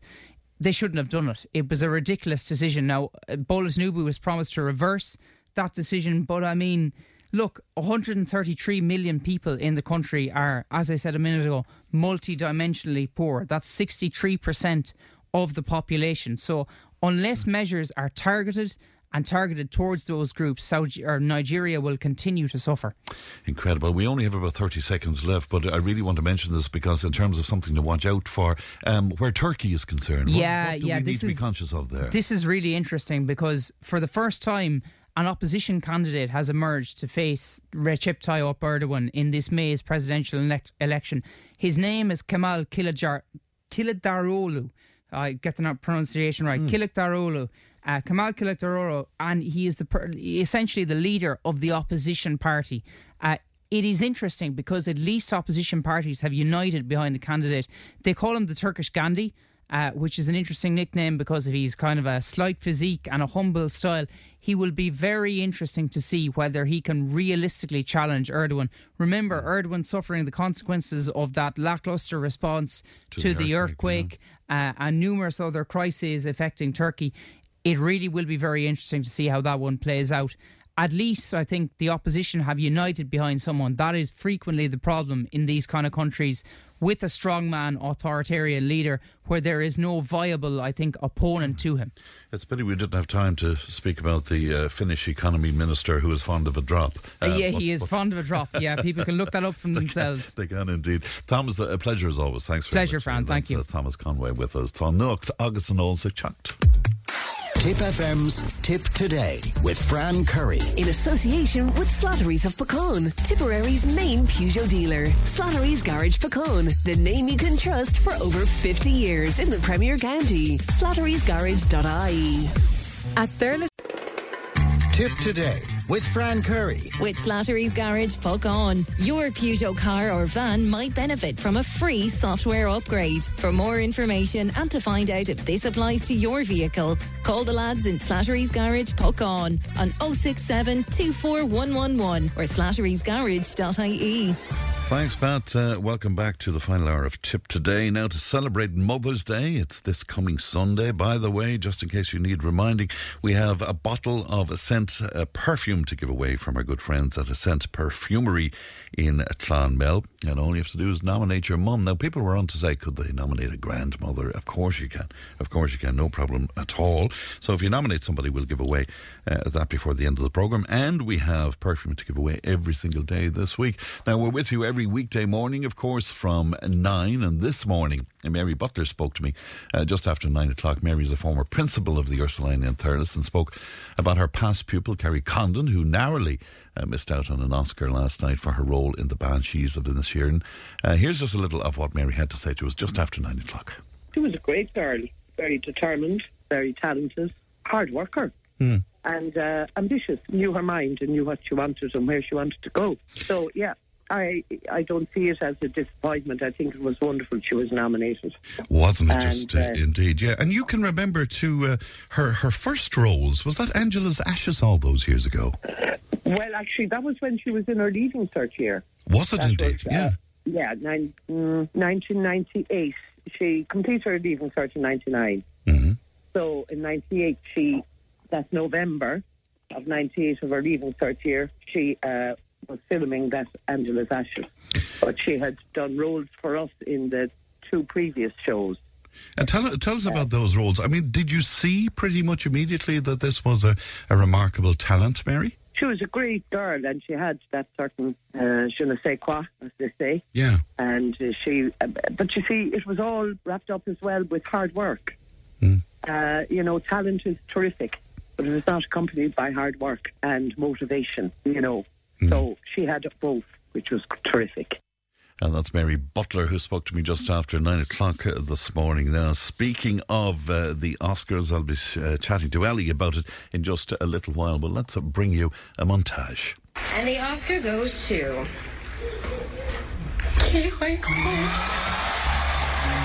And the Oscar goes to... Jamie Lee Curtis!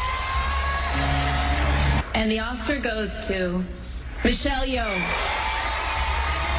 And the Oscar goes to Brendan Fraser.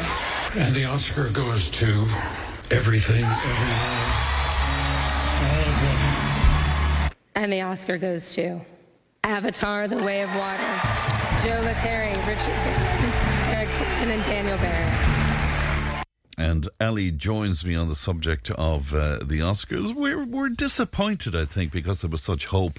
How many nominations was 14 nominations across, well, for Ireland, we'll say altogether. 9 of those coming from Banshees of Inisherin, so you would have expected them to at least get 1 or 2. They didn't get any. So I think a lot of people were very surprised by that. Of course, for our own here in Tip, we were, of course, really hoping that Kerry Condon was going to win. Unfortunately, Jamie Lee Curtis won that for her role in Everything Everywhere All at Once. Now, this is a movie that kind of came out of nowhere, and it swept the awards last night, winning the most with 7 awards. And it's a strange one for the Oscars because it's kind of a sci-fi movie, and it's Michelle Yeoh was kind of the standout star of this, and she was doing well in the award ceremonies prior to the Oscars. So we'll say the SAG Awards and the Golden Globes and the Emmys, Michelle Yeoh was sweeping the boards on those. But in terms of the film as a whole and the other cast members, there really wasn't anything about it. So it was a huge shock last night for them to completely sweep the boards at the Oscars, especially given all the coverage the Banshees got in the US in recent days. Yeah. I think a lot of people would have been expecting it. For myself, I was really disappointed for Barry Keoghan. I was really hoping he'd win it. Because he was amazing. Superb. Just amazing. And even his personal story behind it, I think, was a lovely, lovely story. Would Coming have been nice. from a very difficult background. Very difficult. And, pushed from pillar to post all his life, foster home to foster home, and then to be where he is now, I think it would have made a lovely story. But you see a lot of that. That's the politics of the Oscars too. And you have to play that backstory a little bit. And who did that very well this year was Brendan Fraser. And a lot of people, I think, took him at his word that this is a guy who was once a huge star of Hollywood, who disappeared off the scene for a long time and suddenly came back on the scene through this movie, The Whale, which is it's a great movie and he's outstanding in it as well, and not to take away anything from that, but he did really play on that personal aspect of it. And then he spoke about You know, and I know this was genuine, talking about how he was assaulted during his prime Hollywood days, and that was what kind of made him take a step back. The Whale, that's about a guy with an eating disorder, isn't it? It's and I don't want to give too much away on it, but it's this guy with an eating disorder who's obese, and he's trying to reconnect with his daughter and essentially teach her all the life lessons that he's learned so that she doesn't go down the same path that he does. And there is a bit of a twist in it. It's a lovely, lovely movie. But I don't think he was better than Colin Farrell.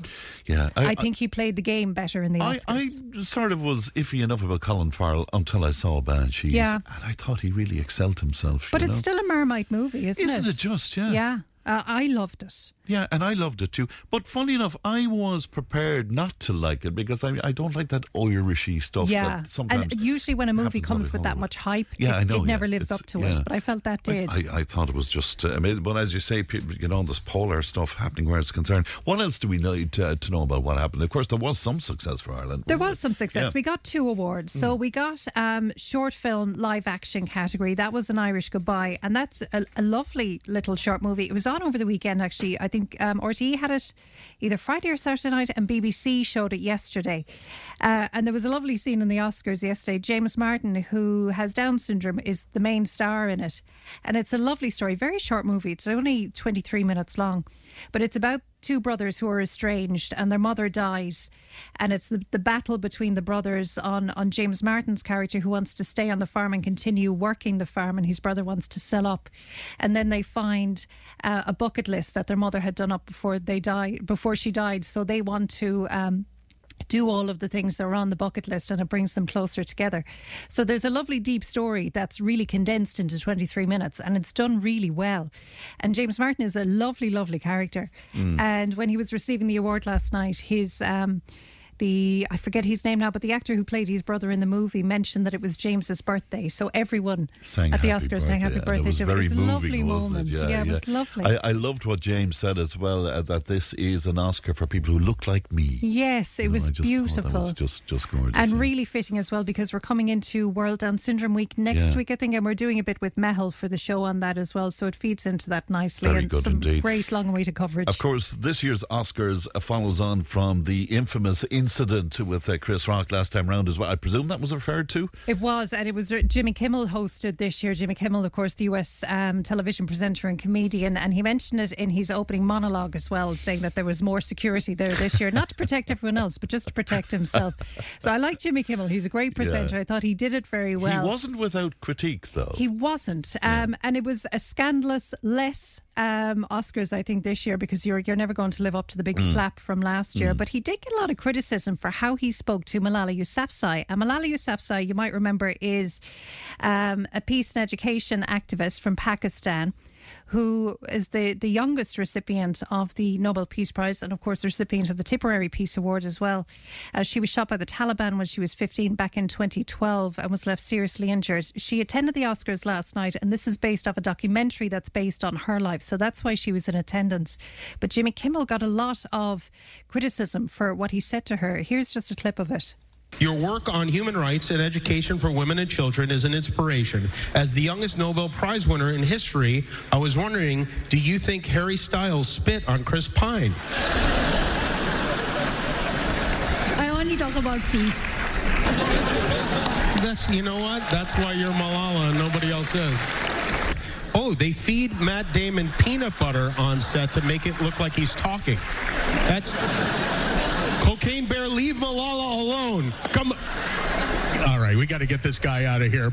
Yeah, that second bit of the clip, that was, they had this guy walking around in a bear suit, just to talk about Cocaine Bear, which was the big movie of the year as well. And he kept kind of at Malala, like kneeling down beside her and trying to get her to rub him. She was very clearly very uncomfortable with it as well. God, so, like, of all the people to go to in the audience. There was a very special guest, was there not, from Ireland, though? There was. Let's play the clip first. This is Jenny. She is one of the stars of Banshees of Inisherin. Poor Jenny. Not only is Jenny an actor, she's a certified emotional support donkey. Or at least that's what we told the airline to get her on the plane from Ireland. So if you're feeling upset or that you win or you're anxious or maybe you just love mules, feel free to come up and give her a hug. And Jenny, I want you to see, there's your friend Colin right there. And there's your friend Brandon, whose finger you ate. You want to say thank you for your finger? All right. Let's get you back on that Spirit Airlines flight now, huh? I love it. So a big reaction to Jenny. Huge reaction. Poor old Jenny the donkey. And I thought, when I saw it, I said, oh, the animal activist now will go mad. But she was pretty content and happy up on the stage with him. But it was lovely to see. Because she was the standout star, really. And didn't do its business on the stage or anything, no? No, thankfully she behaved herself. But it was a nice moment. Another, I suppose, mention for Colleen Kuhn as well was another one of the Irish movies that was nominated that didn't come away with an award. But I think the reaction to it, everyone involved with that film were just so happy to be there. I don't think anyone had any real expectation to win. This was the Irish language movie. The Irish language movie, yeah. And it's getting rave reviews worldwide, Colleen Kuhn. So I think it's only in select cinemas at the moment. So we'll try and check out if there's any in Tipperary. Do you know what I was really surprised at? I don't know why I was surprised at it, but the amount of politics behind it all and just getting movies nominated and who you have to know and who you have to speak to. And they have to be shown at certain festivals beforehand. So Sundance is normally a big one for that. So if you don't go through kind of the circus of the whole thing, like it's not just Oscars that you kind of qualify for it. There's a whole run up to it, and if you don't play the game in terms of that, then you haven't a hope. So for movies like An Irish Goodbye and Colleen Kuhn to make it to the Oscars at all incredible. Is phenomenal. Yeah. And it's important, and that's why we need to temper our disappointment. I mean, this was an incredible achievement, wasn't it? Was there any nauseating sort of acceptances? Or? What was funny actually was the one, and it was the one poor old Kerry Condon lost out on, so the Best Supporting Actress Award, that was won by Jamie Lee Curtis for Everything Everywhere All at Once, but also nominated in that category was Angela Bassett. And you know Angela Bassett, course, she was nominated for Wakanda Forever. And when Jamie Lee Curtis's name was announced, you could see Angela Bassett's face just tensed and her lip curled. Ooh. She didn't applaud, she didn't do anything, and you could see her in the audience when Jamie Lee Curtis was giving her speech, and she had a face like thunder and wouldn't clap at all. But to be fair to Angela Bassett, that's probably the second time she's been robbed of an Oscar, because she should have won in 1993 for the Tina Turner movie. What's Love Got to Do with It? Yeah. She should have won that year, and she didn't win. So she has been robbed of an Oscar, so I wouldn't blame her for being a little bitter. So she had a puss in her. She did have a puss in her. She had a puss in her. There you go. Yeah. Are you an Oscars person? I do like it. It was on a bit late for me now last night. I didn't stay up, but I love the old style. And I love the scandal from it and the drama from it. I do. I love it. But I know it's all politics. Just troubles my tummy greatly. Does it? It does. I can't do the acceptance speeches thing and the mothers at home. Did I hear one person crediting, was there an 85-year-old mother at That's home? right. That was Kenny Kwan. So he won for Everything Everywhere All at Once. Now, that was the one that, the best actor. So he took that from Colin Farrell, essentially. Yeah. Was it? No, sorry, wasn't it? From Brendan Gleeson and from Barry Keoghan as well. But he is a huge favourite in Hollywood, and people of a certain generation might remember him. He was in The Goonies. Oh, yeah. He was the little guy with all the devices like Inspector Gadget. So he's had a bit of a comeback as well. So his story is very interesting, and he won the Best Supporting Actor for Everything Everywhere All at Once, and thanked his 85-year-old mother. And it was a lovely, lovely speech. He's a great character as well. Yeah, you see, you're a nicer person than I am, you see. I just find all that stuff nauseating. What will it do for, the nomination and all of the publicity? Because Farrell's career had really sort of stagnated, hadn't it? It had. I think he just made a few bad choices when it comes to movies. I think from Phone Booth on was not a great time for him. But then when he teamed up with Martin McDonagh. Was it? When he teamed up then with Martin McDonagh and Brendan Gleeson then for In Bruges, it kind of picked up a little bit. And I think now we're seeing him at the peak now. So it's what he does from here will determine a lot. Brendan Gleeson has nothing to worry about. He's always going to be. To prove at this point. Nothing. Marvellous stuff. But what it will do for ACL, I think, and for Ireland and for the Irish movie industry, I think is going to be huge, because the way, ACL was really the star of Banshees of Inisherin, and what that will do for tourism in that area, I think this year will be worth more than any Oscar. It's shot beautifully. Do you have any advice for somebody who's about to watch Banshees? Because it is very divisive. It's dividing people. What should we keep in mind when we're watching it, Ellie? Don't just watch it for what it. Don't expect anything, or don't think it's going to be something. Just watch it and see what you think of it. Yeah.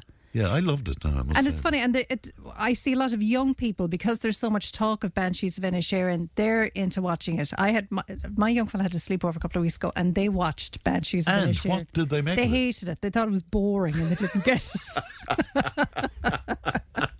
All right. Ali, it's always good to see Thanks, you. Fran. Thanks very much indeed. 1800 938 007. Back in a moment. Tip FM's Tip Today with Fran Curry. In association with Slattery's of Pecan, Tipperary's main Peugeot dealer. Slattery's Garage Pecan, the name you can trust for over 50 years in the Premier County. Slattery'sGarage.ie. Tip FM's Tip Today with Fran Curry. In association with Slattery's of Pecan, Tipperary's main Peugeot dealer. Slattery's Garage Pecan, the name you can trust for over 50 years in the Premier County. Slattery'sGarage.ie. Karen Prendergast is our interior designer. She's with me in studio. How are you, Karen? You know, I get such an amount of slagging for talking to you about colours because all my friends know I'm colour blind, you see, and I don't know one from another, and they say you have some cheek to be speaking to Karen. But anyway, I say she drags me through it, you see. That's what it is. Will we deal with questions first of all, Karen? I think we should, because they're piling up, so yeah. Right. How to redesign my bathroom, because the last one is in for 32 years. That's common. Wow. You know, it's a long time. It is a long time, but a lot of people might have built a house, bought a house, did their bathroom, tiled it from head to toe. The children are reared, they're finished, college is over, they have a few bob, they want to do up their bathroom again. Right. And 32 years ago, would that be the awful sort of coloured wash hand basins? Now you have it. Oh, was that the it? One I'm doing one at the moment. It's blue. Green was very common. The olive green at the time. Yellow was around. Mustard was around. But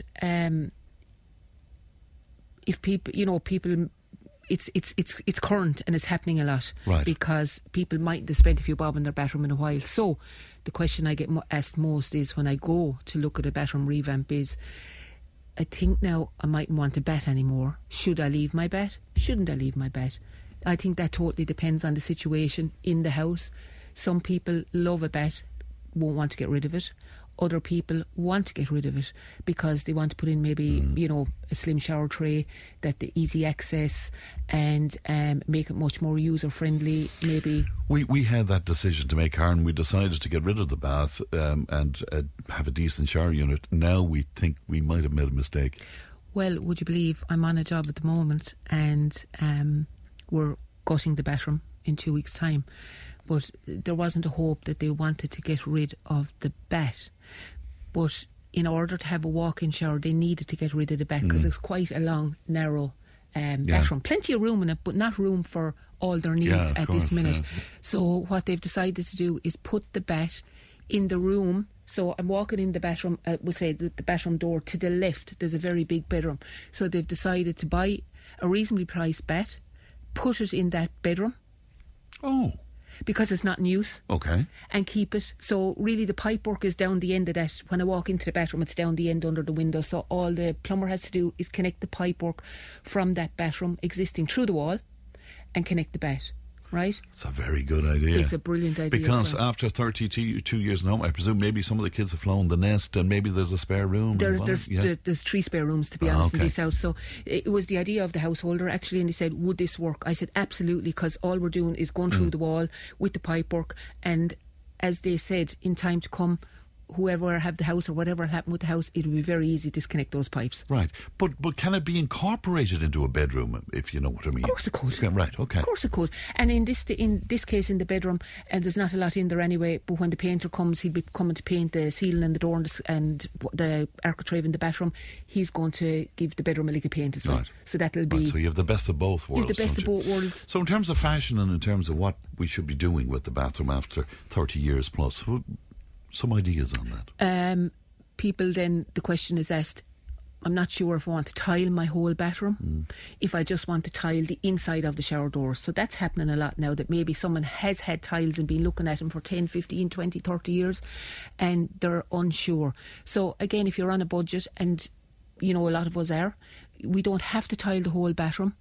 And if we're fed up with tiles and definitely don't want it, we don't have to tile the whole bathroom. So where we would need tiled is over a bat, if there's a bat in the bathroom, and also inside the shower doors. Right. So that's mostly where the tiles would need to go. Probably, depending again on the person, they might go with tiles, mostly tiles on the floor. Maybe lino might work. Nice modern lino as well. So again, it depends on the household, or depends on their needs.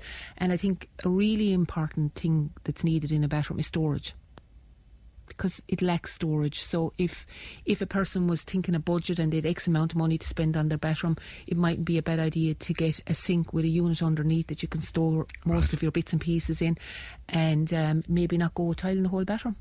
That's it. So if you choose not to tile an area of it, what do you do? Is it paint? Paint it. Yeah. And you see, if you start out, and remember, I'm always talking, if a person's thinking of doing any room in their house, have a plan for the room before you start. So pick your tile, pick your flooring, pick, if you're just doing tiles in those areas, pick the colour for your wall, and have the whole lot colour coordinated, so it looks like it was meant to be from the beginning. Okay. Right. The colour of the units then, what's they come in all different colours. I was in a shop several times in the last few weeks, in one particular shop, and salmon is really the colour of the year for 2023. There's radiators in salmon colour. There is units, lots and lots of different colours. So grey, green, beige, cream, salmon, 3 or 4 different colour greys. Like for the washing basin? Not for the washing basin, but for the actual unit. For the unit, the unit. So mostly the wear now is white. Okay. It's very rare to get a colour, but accessories, radiators, tall radiators, slim radiators, and all the units and all in lots of different colours. Yeah, so those tall radiators now are becoming very prevalent, aren't they? They are, and you see, it depends on the space that you have in the room. So they're becoming prevalent for every room in the house, not just the bathroom. They're coming in different colours, and I go on and on and on about this all the time. BTUs. So BTUs is the measurement of heat in a room. So I would always say to somebody, if you're buying a radiator, we happen to be talking about the bathroom now, make sure that there's enough of heat for the area of that room. So that's the length by the breadth by the height of the ceiling. Bring that with you. And if you're buying a radiator, get the shop to calculate the BTUs to make sure you have enough, and you're over. I would always suggest being over, not on the number, over, so as you have sufficient heat in that room. Right, interesting. You can tell I'm a cold person, friend. Me too. And speaking of cold and hot and stuff, can you give me any advice about a bloody electric shower? Because our family's going to break up over an electric shower at the moment. Are they all dodgy and difficult, and, or is it just... No, not really. I mean, when you say dodgy or difficult... Well, I mean, the one that we have, it seems to vary between roasting the head off you or freezing you, and it seems to go from one to another, and it has a mind of its own. I'll tell you what happens, and I have, we say, relatively 2 years now I'm in this house. I've a new... If you don't up your bathroom, yours is new as well. Yeah. But what I find very difficult is if I turned on the shower and turned it off. I have an electric shower, okay? Turn it on and then turn it off. I have my shower done, but maybe I want to wash out the shower, whatever. If I turn it straight back on, it's roasting. It would burn you. Yeah. So that seems to be typical of electric showers. But another good tip for people, and this again comes up a bit, not as much as tiles and bathrooms and the whole lot, but will I have a power shower or an electric shower? Yes. But in my last house, because the house was built before I got there, not that mattered, in the main bathroom there was a power shower, and in the ensuite there was an electric shower. But then if we hadn't hot water in the winter time, you'd have to put on the heating, or in the summertime you'd have to put on the heating or whatever to get hot water for the power shower. Right, or the immersion or whatever. Or the immersion. Yeah. And so we decided to put an electric shower beside our power shower in the main bathroom. Very good. So you have we the had option. both. Very good. Now that mightn't work everywhere, but it did work for us. So we had both, and in the ensuite. And I presume you need a pump to drive. Oh yes, you do. Part. Yeah, okay, you do. Right. Does that work out expensive then? Not too much. Not too much. Not too much. So it's okay. Not a big cost. Some more questions. I have contour wallpaper on my bathroom wall. Do I need to get it off the wall before I tile the complete bathroom? What's contour? So contour is it's a special product. It's a wallpaper, but it has a vinyl front on it, so it's really washable. In the time when I worked for a painting contractor many years ago, I sold so much contour and wallpaper. So yes, you would need to get the contour off, because if the tiles go onto that, there's no guarantee that they'll stick forever. Okay. Plus you might have a mould issue. Right. So whatever happens, get the contour off and leave the wall dry for a couple of days before it's tiled. Right. Okay. So don't Don't tile leave over it there. That's what you okay. I want to tile at the back of my kitchen unit. Do I tile the full worktop area or just behind the hob and the sink? So again, depends on the size of the kitchen, and maybe somebody has tiles up with years and they're fed up with the tiles, and they're redoing their kitchen and they don't want tiles everywhere. Again, it's a personal choice. So I think the areas that you would need tiled or some type of finish would be behind where you're cooking, and quite possibly over the sink area as well. Now, I'm in my house 2 years. I haven't put tiles up yet because I don't particularly like a lot of tiles, so I'm thinking I might go for some kind of a mirrored glass finish. And a what? A mirrored glass finish, a smoky glass. Okay. And I might do something like that. Right. So I just haven't, I've been so busy I haven't got around to my own yet, but one of these days I'll finish it. But if you have a very good tile job done, you've told us this before, and it's fine, but you're sick of the colour. I mean, the painting is an option, isn't it? All day long. Yeah. It so works. So if somebody has tiles anywhere in the house and they're fed up with the colour or the grout is discoloured, if you wash your tiles, dry your tiles, get a proper bin primer and 2 coats of a satin mud or an eggshell finish will give you spang new tiles that are washable. Right. Listen around to say I have a long, narrow kitchen, about 18 feet long, 9 foot wide. What's the best way to fit that out? That's kind of narrow, isn't it? It is. Narrow, it seems narrow, the 9 foot. Yeah. But again, I mean, you know, whatever you're deciding, if you're refitting it out or if you need a table and chairs, I'm not really too sure what exactly you're talking about fitting it out, whether you're redoing the kitchen or not. But sounds like that, doesn't it? It sounds like me thing, be a refit, you know. But I think if you are doing a refit, it's important that you go to a kitchen company, get the plans drawn, check it out at home.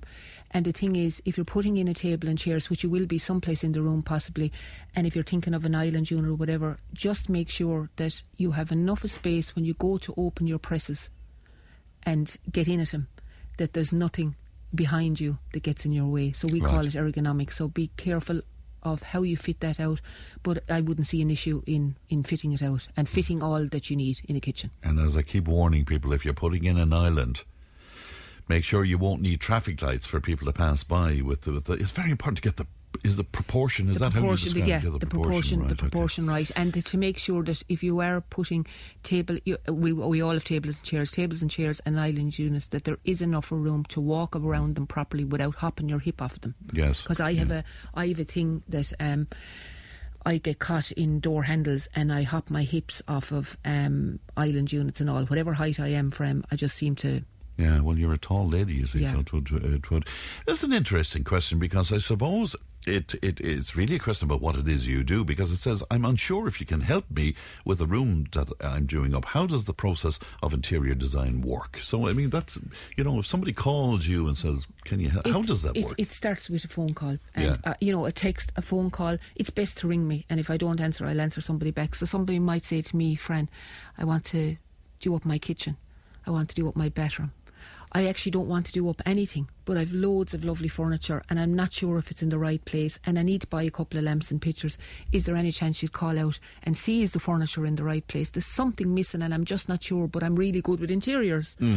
Or all the time I get calls saying, look, I want to do up a room, or I need to do a job, or I want to build an extension or whatever, and nobody will answer the phone. Right. You know, they're so hard to get tradespeople. Right, you sort all of that as well. Absolutely, all of that. So from colour or floor ideas to sourcing a painter, to building an extension, to knocking an extension and building on. So anything at all. So a lot of people are kind of scared. They say, like, I'm not too sure, Karen, even if you can help me. And I say, just tell me what you think. Tell me what you think you want to do. And I'll tell you if I can help you, and it'll be straight. Do you know, I think one of the big impediments to a house that you're comfortable in is storage, and you mentioned this earlier on, because clutter and storage, I mean, it's a huge... And do we leave it to last to wonder where are we going to put stuff? Yes, and it's important in the beginning to make sure that you have that storage and for what you need. Like my shed is... my shed now at the moment, there's so much gone from the house into the shed, and like there's no point in me saying, oh, I'm great at this and I'm great at that. You know, I'm moving stuff. I might have units in the house that I need extra units now for working for storage or for fabric samples or whatever. So more's gone out to the shed. Now the shed needs to really be decluttered because there's no room in the shed, Fred. I know the feeling. Yeah, I know. You know, I don't mean there's no room, but like that's cluttered, and clutter drives me crazy. So like, I have no top units, and people like me talking about my own house. Not that I'm here to talk my own house. They said, "Oh Lord, you've some place to sit outside," or "Oh, we heard you saying this about your house." I have no top presses in my house, none, because my living room is my kitchen. My kitchen and my living room are together. So I wanted to make sure that when I planned my kitchen, that I wasn't looking at kitchen all day long. So I have no. I must take a picture and show it to you the next time I'm in. I have no top presses, but I have nice shelves. I have it fitted out with nice items that I collected around the world, not many, on my travels, and it's nice to look at. So if I had a lot of presses and a lot of clutter in that room, I'd suffocate. Do you know, I'm delighted to hear you say that you have mementos from around the world, because I have a lot of that kind of stuff, but I always got the impression that somebody like an interior designer like yourself will come in and say, get rid of all of that, we want clean lines and we want empty. You're okay with that, it doesn't work, Fran. How is my house going to work if I've got clean lines everywhere, or if I'm going to suffocate in my kitchen stroke living room every day, or when I go up to my office, I have a lot of all my office work in drawer units because I can't bear to look at them. It doesn't mean that I don't have a lot and I can't throw out my brochures and my mood boards and my samples and whatever. But like my life, I'm 54 going on 55 years of age, and I have no shame in that. I'm doing fine. And I have the things that I like around me and the things that are important around me, because what's the point otherwise? Yeah. But my house is streamlined, and every so often I have to do a declutter because I don't collect things. Right. But you don't have a problem with some... I suppose, a reflection of who it is you are and who your family is, and you know all that. I go into a house and there's a piano in the room, and no one's played the piano in 20 years, but when there were children growing up, they went to piano lessons, they loved the piano, and the piano is all the memories for them. Why would they get rid of the piano? Leave the piano. It's their life. Yeah. I know, yeah. No, I'm just delighted to hear you said that, because you see, this plays into this listener who's made contact with us. Sometimes we're not quite clear. Is an interior designer going to come in and impose their idea of what my home should be? Well, for me as an interior designer, I've never ever done that to anybody, because if I hired somebody and they done that to me, it wouldn't work for me. Right. Because I would have my own ideas. And to be honest, even if no matter what anybody's ringing me for, they have their own ideas, but they just maybe can't pull it together. It's not that they don't know what they want. Some people will ring, they don't know what they want, and they want totally my input. Majority of people know what they want. First of all, they might be able to put it together, or they can't get the tradesman and no one will answer the phone. Interesting. Somebody is wondering, can they send you some photographs to get design consultation, or, you know, is it a case that you have to visit? No, how does that work? Not at all. Somebody can do a walkthrough on their phone. We can do a WhatsApp or, you know, a Messenger or whatever. They can send me pictures. I can design without ever going to anybody's house. So I work all over the world with people, and it doesn't have to be local, right, or so has to be in Ireland. You can do that as well. Somebody want an interesting question here. Will you please ask Karen, is wallpaper still fashionable in a sitting room? Yes, is it? Absolutely, yes. And while there is some shops around that sell wallpaper, but a lot of shops now only carry the books. Okay. So you have to go in and look at the books and order from the books. But yes, wallpaper is so in. And what kind of wallpaper is fashionable now? All different. I mean, a stripe is elegant and it's classical and it won't date. Flowers are huge. Birds are huge. Now, that listener... go on. Talking about wallpaper should get me going, because my bedroom, I so badly want wallpaper with birds in it. But I tell you, I have allergies, and I had the head of my bedroom bed wall wallpaper before, and I think my allergies got worse. I know it's a funny one, from the ink in the wallpaper. My God. So I give anything. I have this really dark grey, moody wallpaper in my head with green birds. It sounds awful, but it's beautiful. But I just haven't got the courage to put it into the bedroom. And the birds, is that harking back to the old sort of... Yeah, I used to bird watch when I was younger. Yeah. Love birds. But the wallpaper with birds, is that harking back to the old days of... Oh, yeah. Yeah. Yeah. My God, isn't it incredible the way things are swings and roundabouts? So you have a mood board with you. Will you explain what is a mood board? I brought this in especially for you. It's going to a client, but I brought it in for you just to give you an idea. So it's a fine size mood board, and this person is repainting their kitchen presses. Okay. They're really, really good, solid oak, and they're repainting. So this is what you would bring to a customer. This is what I would bring to a customer. Some customers want, it depends on what they're looking for. So this is going to be the kitchen presses. Right, this is the colour you're pointing to. Yeah, okay. yeah. And this one is going to be going on all the walls. Right, will you tell us about the colours now, because I wouldn't have a clue. Yeah, but so the first colour on the left is called powdered shell. Okay. And what is that in old money? Is that grey or what? Yeah, I suppose it's a stone colour. Is it? Okay. It's a stone colour. And the colour then for the walls, but these could be reversed. So this could be on the units and this could be on the wall. And the other one then beside that is alabaster white. Right. It's gorgeous. So the two of them, one for the wall, one for all the units. And then this person wanted to change their lighting in the ceiling. So they've one lot of lighting in the dining room, one lot in the kitchen, but there's only one light in each area and it's insufficient. So I've picked out this right. So that's three spots. Will you describe that? 3 spots on a It's a white sort of circular, a 3 spot piece. piece, and it's called Ventus Spotlight with 3 light whites. Right. Sorry, 3 light white bulbs. That's easy for you to say. Very tongue twister. And also this person has a sofa in their living area, the kitchen. It's really good, but they just want to change the colour. So I've sourced a cream sofa colour. It's a lovely cover, simple isn't it? sofa. Nice, lovely, easy, and you can see the way all the colours go together. Yeah. And I've picked out a timber floor for the hallway off that. It's a strange kind of one, that timber, though, is it? Yeah, it's a little hint of grey in it, isn't there? It's lovely. Well, I wouldn't know about the colour. Yeah, but the rest of it is lovely. Yeah. And what is the other piece then? And that's a carpet that's gone in the living area What of colour is that? kitchen. It is cool beige. Okay, cool beige. Cool beige. So the you wouldn't want to be dropping too many glasses of red wine now on that, would you? No, it's stain free. What does that mean? 100% stain free, so all stains come out. Does it? Yeah. Even red wine? And because it's going in a living area of a kitchen, I picked one that was totally stain free. Ah, very good. Rubbed. What is the gorgeous chair? It's a gorgeous chair. So this chair is called a Felix chair, and this chair happens to be going in a bedroom. Okay. It's not part of this room. Now, is this being bought new, or are you new. covering this? Okay. This is new. Okay. Yeah, this is new. Right, it's a lovely idea for a chair. So this person's doing up their living stroke dining area, and we've got the wall colour, the kitchen unit colour, 2 new light fittings, a sofa cover, a timber floor, a carpet, and a gorgeous, as you said, chair for a bedroom. Really, nice really plan, gorgeous. isn't it? It's lovely. So that, I mean, in certain circumstances, this is what you do. You know, we'd call that a storyboard, I suppose, for movies or whatever. Yeah, lovely idea indeed. If people want to talk to you, Karen, how can they do that? Yeah, it's 086 9009, and the website is interiorconcepts.ie, and Facebook, Instagram, and all those. Right, very good indeed. Johnny was on to, I love the way people don't miss out the opportunity for a plug. Johnny was on to say, Powers Paint and Supplies, O'Connell Street in Clonmel, still going strong in wallpaper, and it's a great shop. So there you go, it's great, isn't it? Karen, it's always a pleasure. Thanks very much indeed.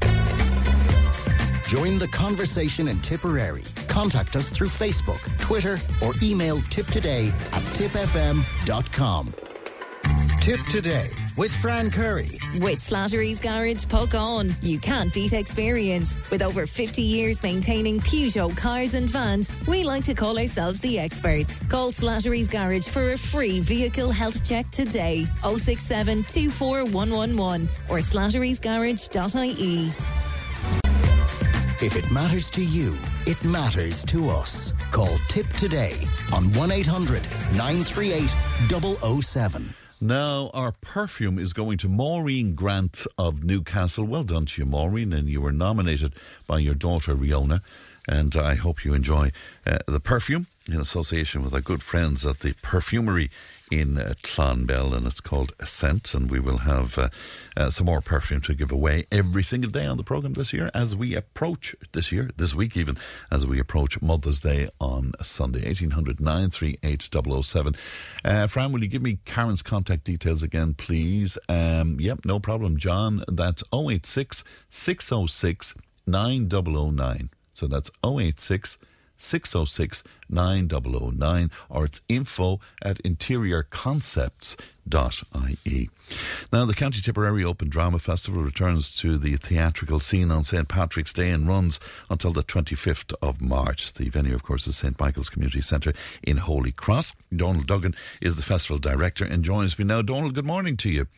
Good morning, Fran. Nice to talk to you. And again. nice to talk to you as well. Is this the first one proper since COVID, Donald? No, we had one last year. We came back on the scene last year, but a very troublesome, disruptive festival because we had 2 cancellations. One at short notice, one on a Monday morning for the Saturday, for the following night, Tuesday, which you couldn't replace at that stage. So we were able to replace one of them, but we had a blank night.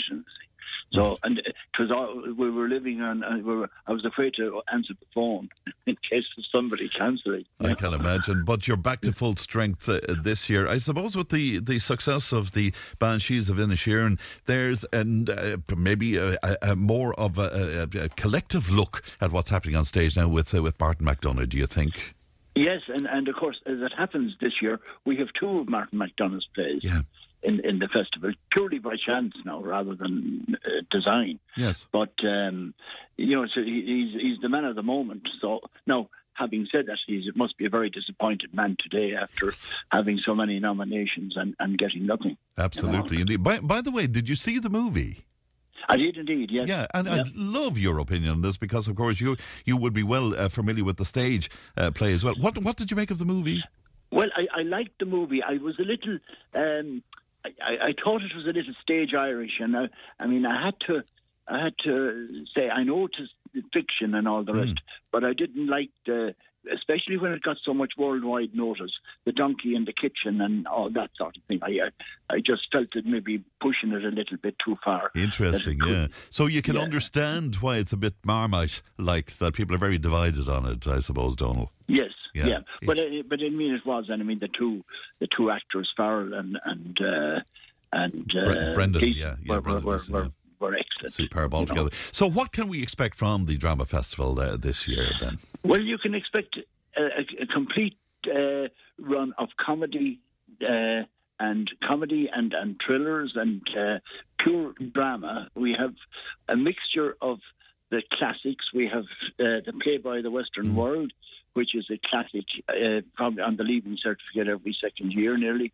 And for the times that are in it, the Play by the Western World brought on people rioting outside the Abbey Theatre the first night because it was offending the morals of the people, So, and I mean, really, what it was based on was the ego of the male who was trying to impress the female. So, he supposedly killed his tyrannical father to impress the women, and then when it discovered that he didn't actually kill him, he was let down. So some things have never changed, whether it was 1900 or 2000. That's a particular production, Hinterland's production of that. That's getting rave reviews everywhere. I know it was in Brew recently as well. It's getting some great reviews. Yeah, and they have Robert Power, the producer. He's Carrick and Shore. He's a Tipperary-based.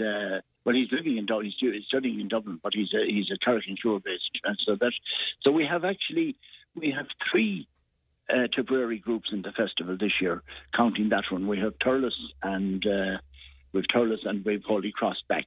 Holy Cross in their first year in the open section, which would, for people that are not familiar with the way the festivals work, you have open and confined, and really the easy way to describe that is Division 1, Division 2, and Holy Cross won we'll call it the confined, the Division 2 in 2019. They won the All Ireland, so they have to go open. And so they always wanted to go open, but they wanted to earn it. They didn't just want to go; they wanted to earn it, and earn it they did. It was a tremendous. Very good. And their production this year is a Martin McDonagh play as well, isn't it? It is, yes. Yeah. Not a well-known play now, actually. A Skull and Connemara. Yeah. That was written in 1997, and I suppose it's just with the publicity that McDonagh is getting at the moment, a lot of his old plays are surfacing. It's interesting, isn't it? And speaking of which, you have the Cripple of Inishmaan with Rare Cross as well, don't you? We have, yes, yeah. Now, Rare Cross actually were very grateful to them because we had a cancellation just before New Year's Day, and Rare Cross stepped in. Yeah. And we're delighted to have them, actually, and delighted to have another Tipperary group. It's great, yeah. I'd love to see. Sorry, I'm saying 4. There's 4 Tipperary groups, actually, not 3. Well, it's great to see drama is so healthy in the camp. You have an old coward in there as well. Yes, indeed. Yeah. Light Spirit, and that's a 1941, and I describe that as a costume comedy, which is great fun, and it's a real Noel Coward sense of humour type of play, with a nice bit of comedy in it. Is it farce-like? Is it? It is. Yeah, yes, yeah. It is. Yeah. Which would be typical of his not, work, isn't it? Not, we'd say 100% farce. Yes. I mean, it would have good elements of an ordinary drama play, but some of the scenes would be farcical. There's no doubt about it. Very good. So you're kicking off on St. Patrick's night then with God of Carnage there. That's correct, yeah. God of Carnage. And will I run through them? Yes, please do, if you would, Donald. God of Carnage on the Friday, and Olana, played by David Mamet with Prosperous Drama Group, which will be one of the top open groups in the country. Holy Cross then on Sunday night at Skull and Connemara. Monday night, a play called The Father at Brideview Theatre Group in West Waterford. The Cripple of Inishmaan on Tuesday night with Rare Cross. The play by The Western World with Hinterland on Wednesday, the 22nd. Thursday, the 23rd, we have Turles with The Seafarer. Turles actually have won 2 festivals already with that play. They had that play in Holy Cross on the scene 11 years ago, and Margaret McCormick is the producer, and they resurfaced it again for this year. And that's the Conor McPherson play, isn't it? Yes, it is. Yeah. Yes. Okay. Yeah. Then Friday. Sorry, go on. No, I was just going to say, on the Friday then, the Noel Card play that we were talking about, isn't yes, it? Blind Spirit. Yeah. And then we have an actual play written by the producer. It's the first of a trilogy. It's called When Elephants Collide.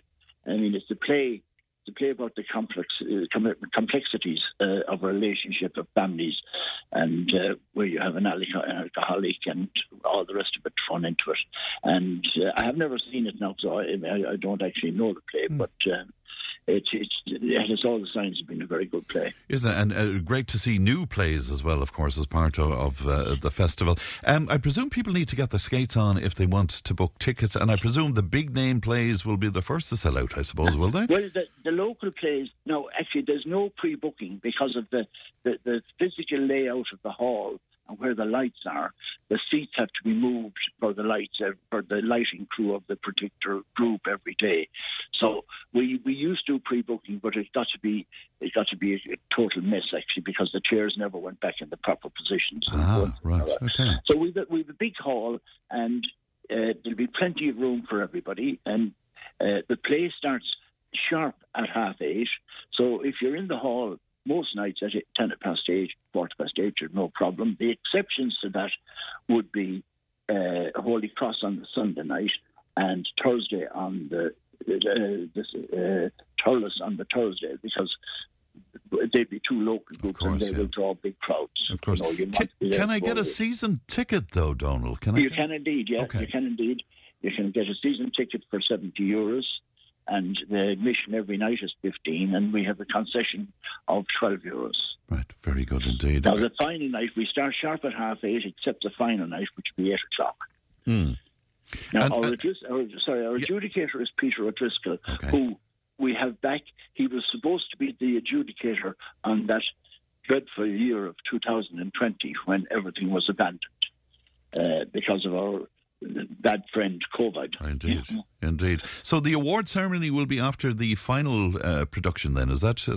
Yes, that's why we started half an hour earlier actually, so that we don't get... And of course, the final night, as a rule with us, and it's no different this year, is the night the time changes. Right, of course. So people will have a lie-in. It's great to know that you're back in full flight again, Donald, because it's such an amazing festival every time, So we wish you well with that, and great to talk to you today. And you, Fran. Thanks very much for your support as usual. Thanks, Donald. Thank you. Bye-bye. Thank you. Bye-bye. That's the great Donald Duggan there, Festival Director of Holy Cross Drama Festival, kicking off on St. Patrick's night and going right through until the 25th. That's it for me. Emma produced, Tally looks after our content. Stephen is on the way with the Time Tunnel, and I will talk to you tomorrow. You'll be good now, won't you? Bye-bye.